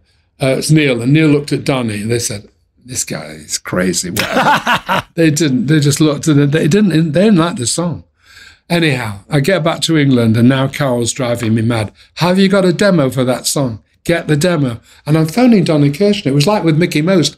It's like getting things out of people was so hard. You had to have my kind of persistence or ignorance or whatever you call it. Or what? There's a better word than that. Chutzpah. To really drive people mad. So, and finally he sent me a demo of Amarillo. I went to London. It was recorded the next day. It was put in the charts 2 weeks later. It got to 18, which I thought was crap. I thought it was much better than that. Anyhow, 25 years later, Peter Kay, a comedian, did a thing for BBC, which is a Red Nose Day, which is to do with charity. And they did a new video, and they used it, Is This the Way to Amarillo? It became the biggest record of 2004 and was number 1 for 12 weeks in the UK charts. That's the history of that. But going back to why I started. So even when he got to 18, Donny Kirshner was ecstatic. He says, God, I thought I had good ears. That's amazing, Harvey. And I said, well, why don't you send Neil over to England and let's let the boys do a bit of recording with him, because they're very good. And they had a hit with, they might have had a hit with Neanderthal Man by then. They were having success. And Graham had a pedigree. Graham just had hit after hit. It was a joke. So anyhow, and also I'd become a brother-in-law of Graham. We married sisters. And that was in 1969. So this was 71. Everything was happening at the same time. So Donny said, okay, I'll send him over to do a session. So he came over to do a session, and he did 2 albums. Monster, never stopped recording. We used to go into the studio. He used to sit at the piano to start with, and then he goes, Calendar Girl, Breaking Up Is Hard to Do, and everybody's sitting on the floor getting a concert before it starts. And I used to bring bagels and lox from North Manchester. Best bagels in the world, best lox from a shop called Titanic, which was named after somebody's grandparents who died in the Titanic or something. And he loved it. And the so-and-so credited me on the album. I was quite instrumental. I was responsible. Yeah, I can say I was responsible for Neil Sedaka having a revival. I mean, okay, Elton John put the record out and Elton John did this and that and the other, but he wouldn't have seen Elton John unless this had happened. The credit was Harvey. Didn't even have a full name. Harvey, Bagels and Lox. That's the Sedaka story. So then he said to the boys, because he'd done beautiful music with them, it was magnificent. He said to them, well, why don't you do something yourself? And I think that goaded them. They'd now done a Ramesses album, which was pretty damn good. They'd done a Sedaka album with tracks which are amazing, like Solitaire. I mean, just incredible. And so they started fiddling around themselves. That's the beginning of the 10cc mold together. And then they did a song called Waterfall, which I didn't like. They thought it was the greatest thing since sliced bread. And they peddled it everywhere themselves, more or less. And Apple said they liked it. Apple, it was the most disorganized organization in the world. They liked it. So you know what happened to that. Jonathan King comes up one day and they'd done a track called Donna, which was a rip-off of Oh Darling by the Beatles, which is a rip-off of Valence Darling. I mean, the thing, Oh Darling, has been used, I can't ascribe it to the Beatles. It goes back to American, whoever did it to start with. So they did this and we thought it was a joke. I mean, Lol had a high-pitched voice and, they all thought Waterfall was great. And Jonathan King said, that's a hit. Oh, yeah, right. Yeah, we know it's a hit. So I'll give you, I think he gave him 500 quid or offered some money or something for it. It was crazy. Okay, we'll do it. And he got to number 2 in the charts. And that was the beginning of the Jonathan King thing. We signed a contract with Jonathan King on a very low royalty. I think we were on 4%, I think. And my idea was, okay, we'll sign this, but if they become successful, I'm sure he'll renegotiate. And that will be great for us. We'll have all the benefits of his enthusiasm. We'll have a hit. We'll have another hit. Great. And then he won't be happy. He'll want us to earn money. Anyhow, that was the wrong thing. He didn't. Anyhow, they had a load of success. This is between 72 and 74. Tremendous, many hits. Nothing in America. Not a smell in America. Number 1 in England with Rubber Bullets. The Dean and I was a hit. Art for Art's Sake's a hit. Mandy Fly Me, classic, was a hit. And nothing in America at all. And the boys said, we're on 4%. We're on 1%. Jonathan is getting more himself than all of us put together. It's not right. So I speak to Jonathan. I said, look, this isn't right. Will you change it? No. A contract's a contract. Public school is. You've signed the contract. That's the contract. And the law in England stipulates you can't force somebody to do a management contract. In other words, I managed Jimmy White, for instance, a snooker player. He tried to get out of his contract. All I could do is get damages. I can't force him to carry on with me. So we did the reverse with Jonathan King. Say, well, look, they're not going to give you any more product. They're not going to work for less than you getting more than the whole group put together. I'm sorry. And incidentally, by the way, Jonathan finally was forced into meeting us. And we went on the train, myself and my attorney, to meet Jonathan King at 8:00 in the Westbury Hotel. The train broke down in the middle of nowhere, and we were stuck on this train from Manchester to London. We got into the Westbury Hotel at 4:30, and there were no telephones. There was no mobile phone. We were in the middle of nowhere. He was at the hotel. We got there at 4:30. He was still sitting there, waiting. And I couldn't believe that he'd waited all that time. Anyhow, we did the deal, and we got, he got a very good deal. He got a reversion of the rights from, first of all, we got permission to leave and go on to another company. And the other company, being Phonogram, had done a deal with him to acquire the rights to those albums for that period of time, the rights reverting to him again. We could sell them again and again. And I spoke to Jonathan a few weeks ago, and he said it was the worst decision he ever made. Now, the reason we left was because we had no success in America. The reason we had no success in America, because we were on a crappy label. London Records was bar none the worst label I've ever been associated with. Not that we went to a much better one in Mercury, but London was particularly bad.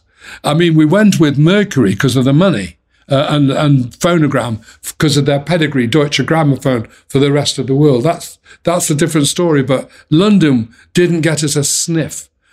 And my son Paul said to me, well, maybe it's because the American radio weren't playing that kind of music at the time. It was very formatted American radio, and 10cc just didn't fit into that at all. And there is an element of truth in that, but the talent was so great and the publicity was so wonderful, even in America, that one would have thought they'd have had some kind of success with all that magnificent product, but they didn't. So we went to Phonogram.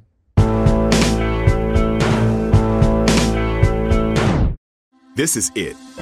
Your moment. This is your time to make your comeback with Purdue Global. When you come back with a Purdue Global degree, you create opportunity for yourself, your family, and your future. It's a degree you can be proud of, a degree that employers will trust and respect. Purdue Global offers working adults like you over 175 flexible degree programs to meet your specific career goals. These include associate, bachelor's, master's, and doctoral degrees and certificates.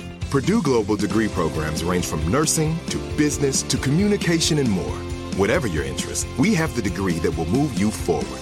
You have the knowledge, you have the experience. Now it's time to get credit for the work you've done and earn the recognition you deserve with Purdue Global, Purdue's online university for working adults.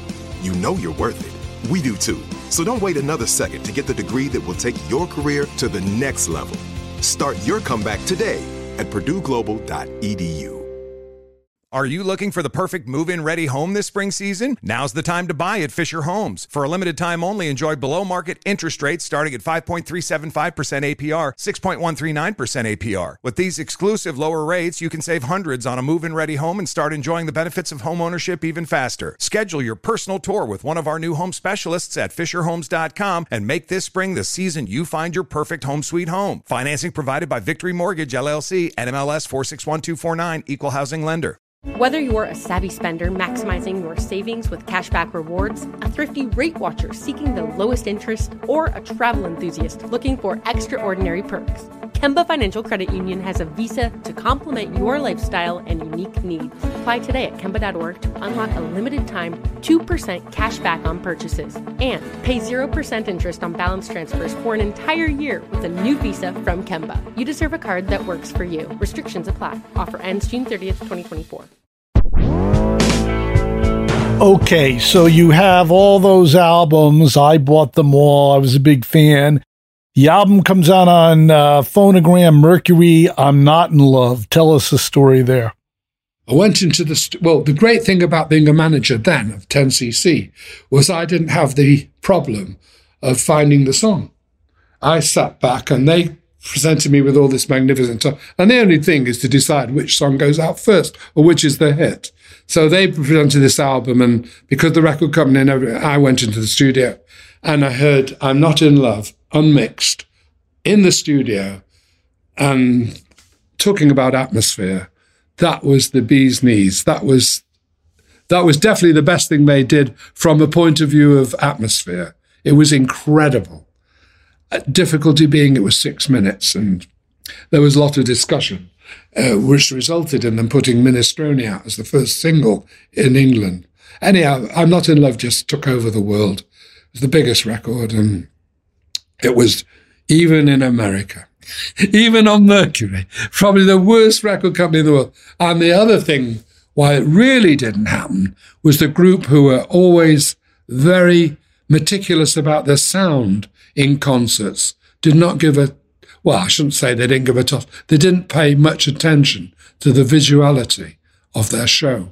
So they would go on in jeans with a T-shirt like Steve Jobs. It wasn't even, they weren't even interested in anything, whereas Dave Bowie, Mark Bolan, Freddie Mercury, you just go on and on of all the stars that did get that additional visual thing. And considering how good Kevin Lowell were on visuality and artistic work, as subsequently they proved with their video stuff, it just wasn't used for them.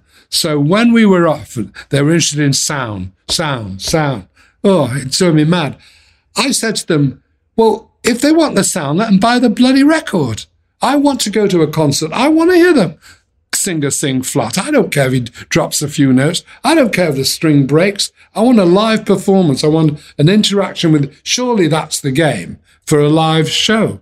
They didn't see it that way, or they weren't prepared to do anything. We were offered the Eagles tour while the record was in the charts. And of course, it was rejected, wasn't it? Because of some bloody sound thing or something. Or I didn't want to go into it. I thought, well, and also I think Frank Barcelona was actually looking after 10cc as well, I think. So it might have come from his packaging ideas, I don't know. But they were perfectly suited as well. I mean, when we played with the Rolling Stones, that was not a clever match. It was totally different. But the Eagles and 10cc, that would have been easy. And I think if they'd have done that, they'd have had a number one album.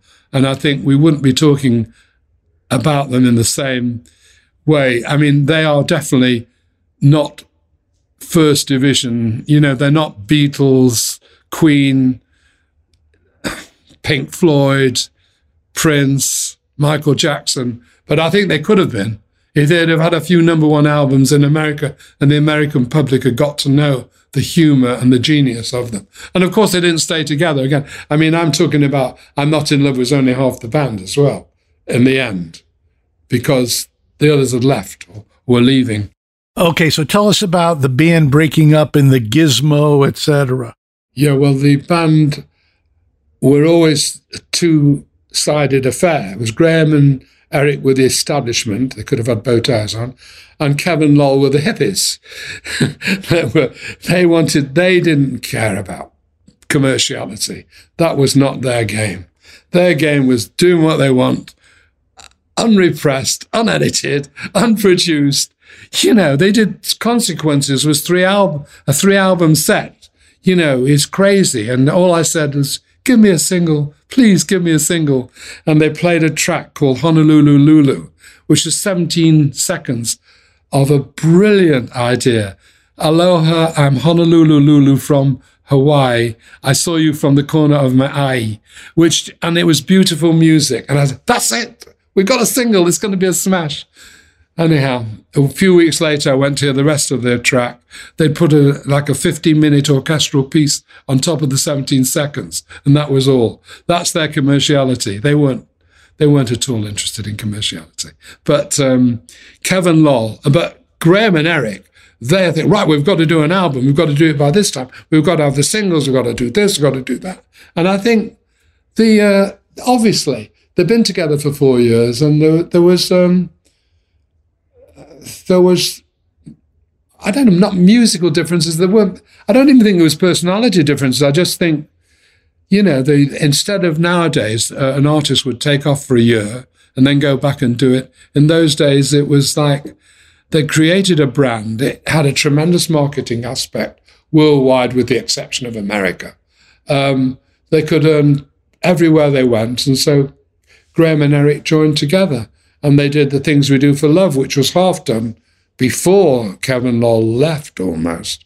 And Kevin just hated it. When they heard it, they hated it. And it was very much liked in America. And Graham went to see Bette Midler, who was a favourite song at the time. I mean, it was a very popular song. And it actually outsold I'm Not in Love, which I didn't understand. But go figure it. Okay. The band splits apart. You're still looking after Eric and Graham.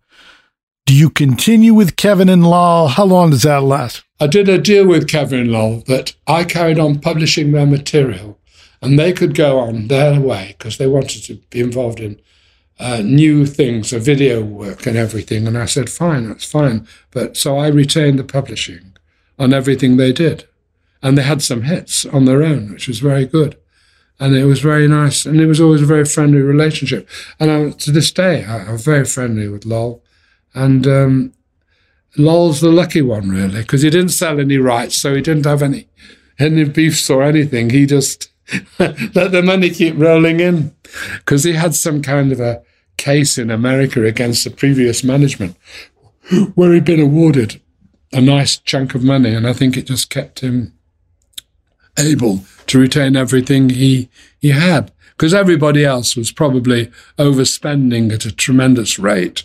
And then there's always the tax implications of earnings, which you've not put aside for, which is very typical of lots of people. Although everybody had accountants, the accountants can't control the spending. If you're going to get 3 Ferraris, what do you want? You know. Okay, so they do that album, Deceptive Bends, the 2, then they do Dreadlock Holiday. That's a hit. And then it peters out. What's going on there? Well, I think there was a lot of...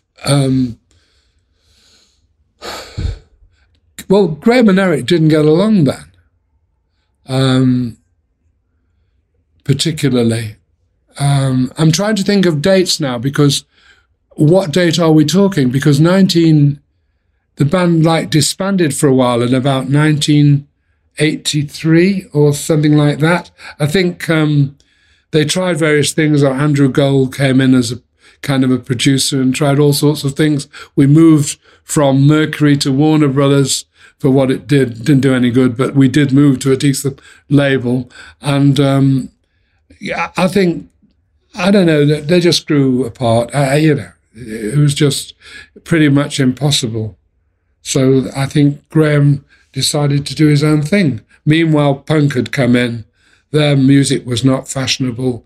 They were self-indulgent capitalists, and it wasn't what the Sex Pistols were about. And the Sex Pistols took over the airwaves. And so, Okay, so then you manage some other singers, but then you manage a snooker player. Where does that come from? Well, I got out at the same time. I decided, right, I want to get into sport now. They're not going to play any music. I want to rest for a while. I've had a nice career. The 60s, the 70s, we've missed out Rice Weber, but anyhow, we go on to the 70s and the 80s, and I thought, right, I can't get any music played. I did ultimately succumb to getting a kind of group that fitted in with the contemporary situation. But before that, I had Wax came together, Graham and Andrew. And Andrew was a very big favourite of mine. I really think he's a very talented person, could play every instrument and was absolutely tremendous. And Graham and Andrew, I think, together had the best times of their respective lives as far as music was concerned. So Graham had gone from a situation where it was probably always battling, whether it be on editing Kevin Lol or whatever, or falling out with musically with Eric or whatever production. He was now with somebody that he was completely in bed with. They got on like a house on fire. They were wonderful together. We have some great stories of theirs. I mean, on Andrew's 33rd birthday, we went to Morton's in London. It was a restaurant. And we both loved the producers. Everybody I'd ever been associated with, going back to 20 years, had always had the producers film, and we knew every single word of it. And we're sitting down at the table, myself, Carol, my wife, Andrew and Graham, and Mel Brooks walks in. And he goes and sits down with a fellow called Joe Lustig, who I knew as an agent. So in my inimitable manner, I sent a bottle of beautiful red wine over to their table and saying it's from Harvey over there. So the waiter takes the thing over to Mel Brooks, and Mel Brooks gets hold of the wine he's drinking and says to the waiter, take this pig swill away. And guess this, right? Later in the meal, I feel somebody massaging my shoulder, and I thought, what's going on? And I look around, it's Mel Brooks, and I said to him, would you be embarrassed if you repeat a line from The Producers, and Graham and Andrew will give you the next two lines? And he says, how can I be embarrassed, an old Jew? Then he worked the whole room. He went from table to table.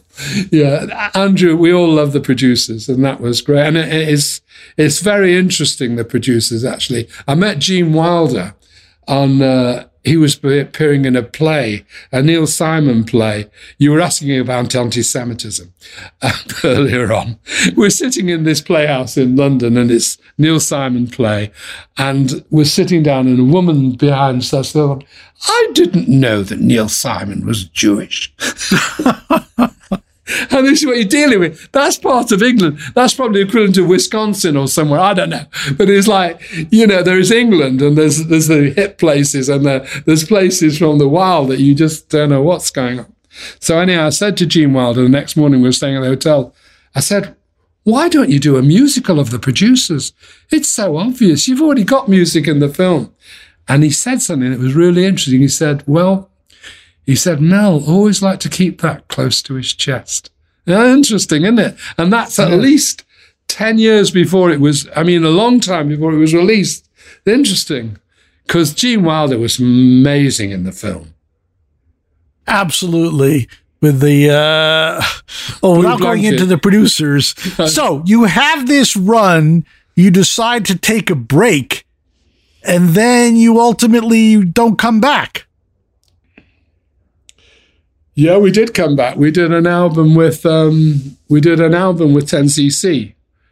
They were back in the 90s. We got to deal with a Japanese company called Avex, which was unbelievable.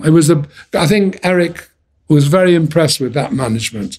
I think they got a fortune. They sold every song, I think, on it, publishing for £10,000 a song. So that's like 50 or 60,000. They got another few $100,000 for the album. They were flown to Japan.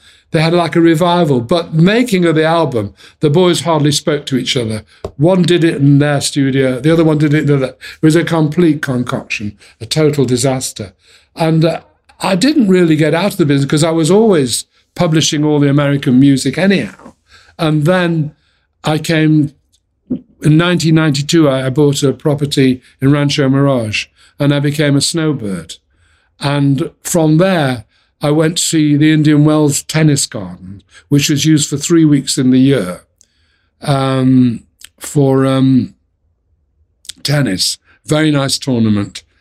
And my wife, Carol, said, what the hell do they do with this the rest of the year? Well, they don't do very much, and the staff are very happy. The staff are working for 8 weeks in the year, and they're on this, that, and the other. And I said, it's a marvellous amphitheatre. So I got hold of Raymond Moore, and Passerelle, who was a tennis player from America, Charlie Passerelle. And I said, look, why don't we put some concerts on here? I knew they'd put one thing on, which was pretty much a disaster, but I think they put Bocelli on, and it was all wrong. And I then got hold of a William Morris agent called Peter, whose second name has eluded me on a Peter Grosslight? Thank you. Peter Grosslight, who's absolutely charming, lovely guy, great golfer as well. And I got the stadium to agree that I could be an agent for them to bring acts in. So my first act was the Eagles. And we get the Eagles, and then we have a meeting there, and they say, we can't charge $250 a ticket. I said, why? You've only got the wealthiest community in America. Why should we charge $100 when everybody else charges $250? Anyhow, we sold out 3 nights on the Eagles at the price. Then we'll put the Who on, Tom Petty and the Heartbreakers, Louis Nigel, the Who. We did all those concerts, and all they were worried about was the tennis surface, and God knows what was happening. It wasn't really equipped as a stadium, but of course, as I said, I thought, right, the answer is this: Barbra Streisand won't work open air, right? This one won't do that. This one won't do the other. I said, right, we're going to do what Wembley Stadium does. We'll get a roof put on the place, and then we can work it all year. We don't have to worry about 120 degrees. So I get an architect who tells for $20 million, they could do a roof that closes, right? But there were 10 people involved, Raymond Moore and 10 or 15 a committee. And of course, the committee rejected it. And now in Palm Springs, they have got a 10,000 arena, which has been put up. And they could have had it easily. And I saw world championship boxing matches, everything coming from there. Anyhow, my 3 years expired as an agent. It wasn't renewed, and they've not had a concert since. So that was 15 years, how many years ago? And now I'm just writing books and doing other things like that. Okay. In the book, you famously say a few things. You were a big spender. You lived large, you drove expensive cars, and you were a big gambler. So did you piss away all the money?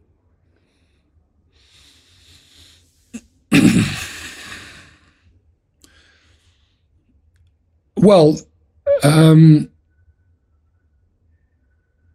not really piss away all the money because of my accountancy training. It allowed me to have control. I wasn't the gambler that a friend of mine had a horse, and he used to back the horse. He was a big gambler. And the horse won 7 races on the row. On the 8th race, it also won. And I said to the guy's wife, I said, well, you must have made a fortune. No, we lost. I said, why? He put every single bit of his winnings on the next, and the next, and the next. That's what you call a gambler. When I was a gambler, I'd have £400 on me. If I lost that, that was it. And the other thing about gambling, when I went with Herman's Hermits to Las Vegas, which is relevant to show business, it was at the Dunes Hotel. They said, we're comping everything you've got, Mr. Lisberg. All food is free, your room's free, anything you want. And by the way, you and every member of the band will have a credit of $100,000. That's in 1966. I don't know what that is worth today. And I said, no way. I said, anyway, I didn't say no way. I said, oh, thank you very much. If we need it, we'll ask you. And so all the people like Frank Sinatra or Elvis or anybody, I mean, the Colonel was an enormous gambler. Brian Epstein was an enormous gambler. But these people were, I mean, they were permanently in money. I mean, I think ultimately probably somehow the Colonel got out, lost it. I don't know. But no, I wasn't, I didn't blow it all away. My son said to me 2 days ago, he said, well, maybe you got something right. I said, why? He said, because now if you put all your money away and you had 100 million in the bank, you wouldn't have been able to go around the world because you wouldn't be fit enough, or because I decided when I was 50 that I was going to go around the world. I wasn't going to wait till I was 80. So that was my mentality. And I think somewhere in between the two is right. I don't think that what I was doing was right. It was excessive, and I can criticize myself for that. I got carried away. I had Joseph and the Dreamcoat, which they came to me, and I had that. I tried putting it with 16 people who all rejected it. Now, if I'd have got the publishing on that, when I met Tim Rice in 2004, he told me that his earnings from, I think it was a quarter or half on Joseph, which had been rejected, was £390,000. That was 25 years after it. So, you know, if I'd have had all that money, I don't think I would have had yachts. And, you know, there's no limit. You'd have aeroplanes. If you were acting stupidly, and you would think you're infallible, you'll believe in yourself. You start becoming like Robert Stigwood. You know, you think everything you do is, you know, for Cameron McIntosh. All these people are like kind of egomaniacs in a way. You know, they become in a different league. I never got into that league. I don't think Epstein was in that league either. I think he had the money, but I think he had a lot of problems. When I met him, Klein had tried to get me to see him about getting a piece of the Beatles for him, management of the Beatles. Would I speak to Brian? And if I did, Alan Klein, in his imitable manner, would give me a percentage. So I went to see Brian Epstein in his flat in Belgravia. Meeting was at 6:30 at night, and I walked through the door, and it was all white walls, everywhere was white. And I said to him, look, are you interested in Klein looking after the Beatles? You want to sell it? And his face went to the same shade as the walls. Klein had obviously been busy around everywhere else, you know what I mean? And it was, that was the end of that conversation. We just carried on from there. But I thought that, it's funny, I thought the Beatles would end up with Alan Klein somehow. Because you were talking about how do you protect yourself? Well, against a one person from Manchester, that's one thing. But from people with the experience and the tentacles of Alan Klein, it's not easy to avoid. I mean, he got the biggest in the world. Okay, so how many of the people from the past do you still talk to? Right. I speak to Lol Cream, Peter Noon, Tony Christie, John Lees from Barclay James Harvest, Harvey Andrews, who's an English songwriter. Unfortunately, Peter Grosslight passed, but I was very close with him. Danny Batesh, I was partner with, speak to him regularly. I've not spoken to Graham for a while. Is there any bad blood there? Well, it's not on my side. I mean, we were brothers, we were brother-in-laws, we stayed together 55 years, and then, unfortunately, we got divorced. So I don't know. It wasn't my idea. I mean, it was kind of inexplicable to me. But I suppose that people have their reasons. And if you analyse all the bands that split up and all the split-ups that happen, and these things happen. Not usually after 55 years, I don't think. But you never know. I still think he's a very talented person, and I don't think he got it right, but that's life. I have to ask, since we covered this earlier, was the split about the money? No. Oh, I'll split with Graham. Yeah. No, I don't. No, well, no, I wish it would have been. Money's easy. If he said, oh, I just want money, it wasn't that. It was, there was a lot of, I don't really, to be quite honest, my feeling is that somebody got at him, and I don't know who, and I don't really care. I think somebody tried to poison him against me. I think, but my track record, I think, speaks for itself. I was surviving before I met Graham, so I think I helped. But as I say, managers aren't looked at very kindly. I mean, Peter Grant wasn't. The Colonel wasn't. Brian Epstein wasn't. Andrew Walton wasn't.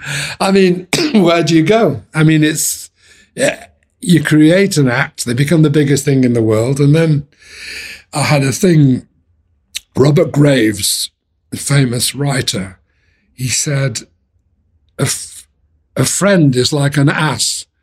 He waits 30 years to give you a good kick. And that applies to a lot of people in our business. On that note, Harvey, I think we're going to leave it. I want to say your book is very readable. A lot of these books are just, people who have nothing better to do.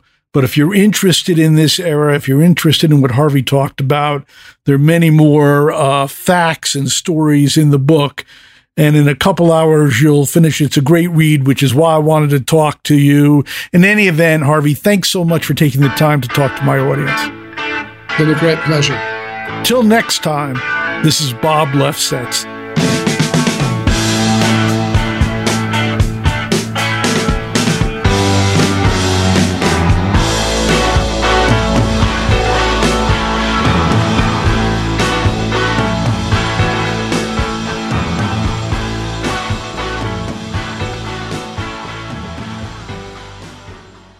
Are you looking for the perfect move-in ready home this spring season? Now's the time to buy at Fisher Homes. For a limited time only, enjoy below-market interest rates starting at 5.375% APR, 6.139% APR. With these exclusive lower rates, you can save hundreds on a move-in ready home and start enjoying the benefits of homeownership even faster. Schedule your personal tour with one of our new home specialists at FisherHomes.com and make this spring the season you find your perfect home sweet home. Financing provided by Victory Mortgage, LLC, NMLS 461249, Equal Housing Lender.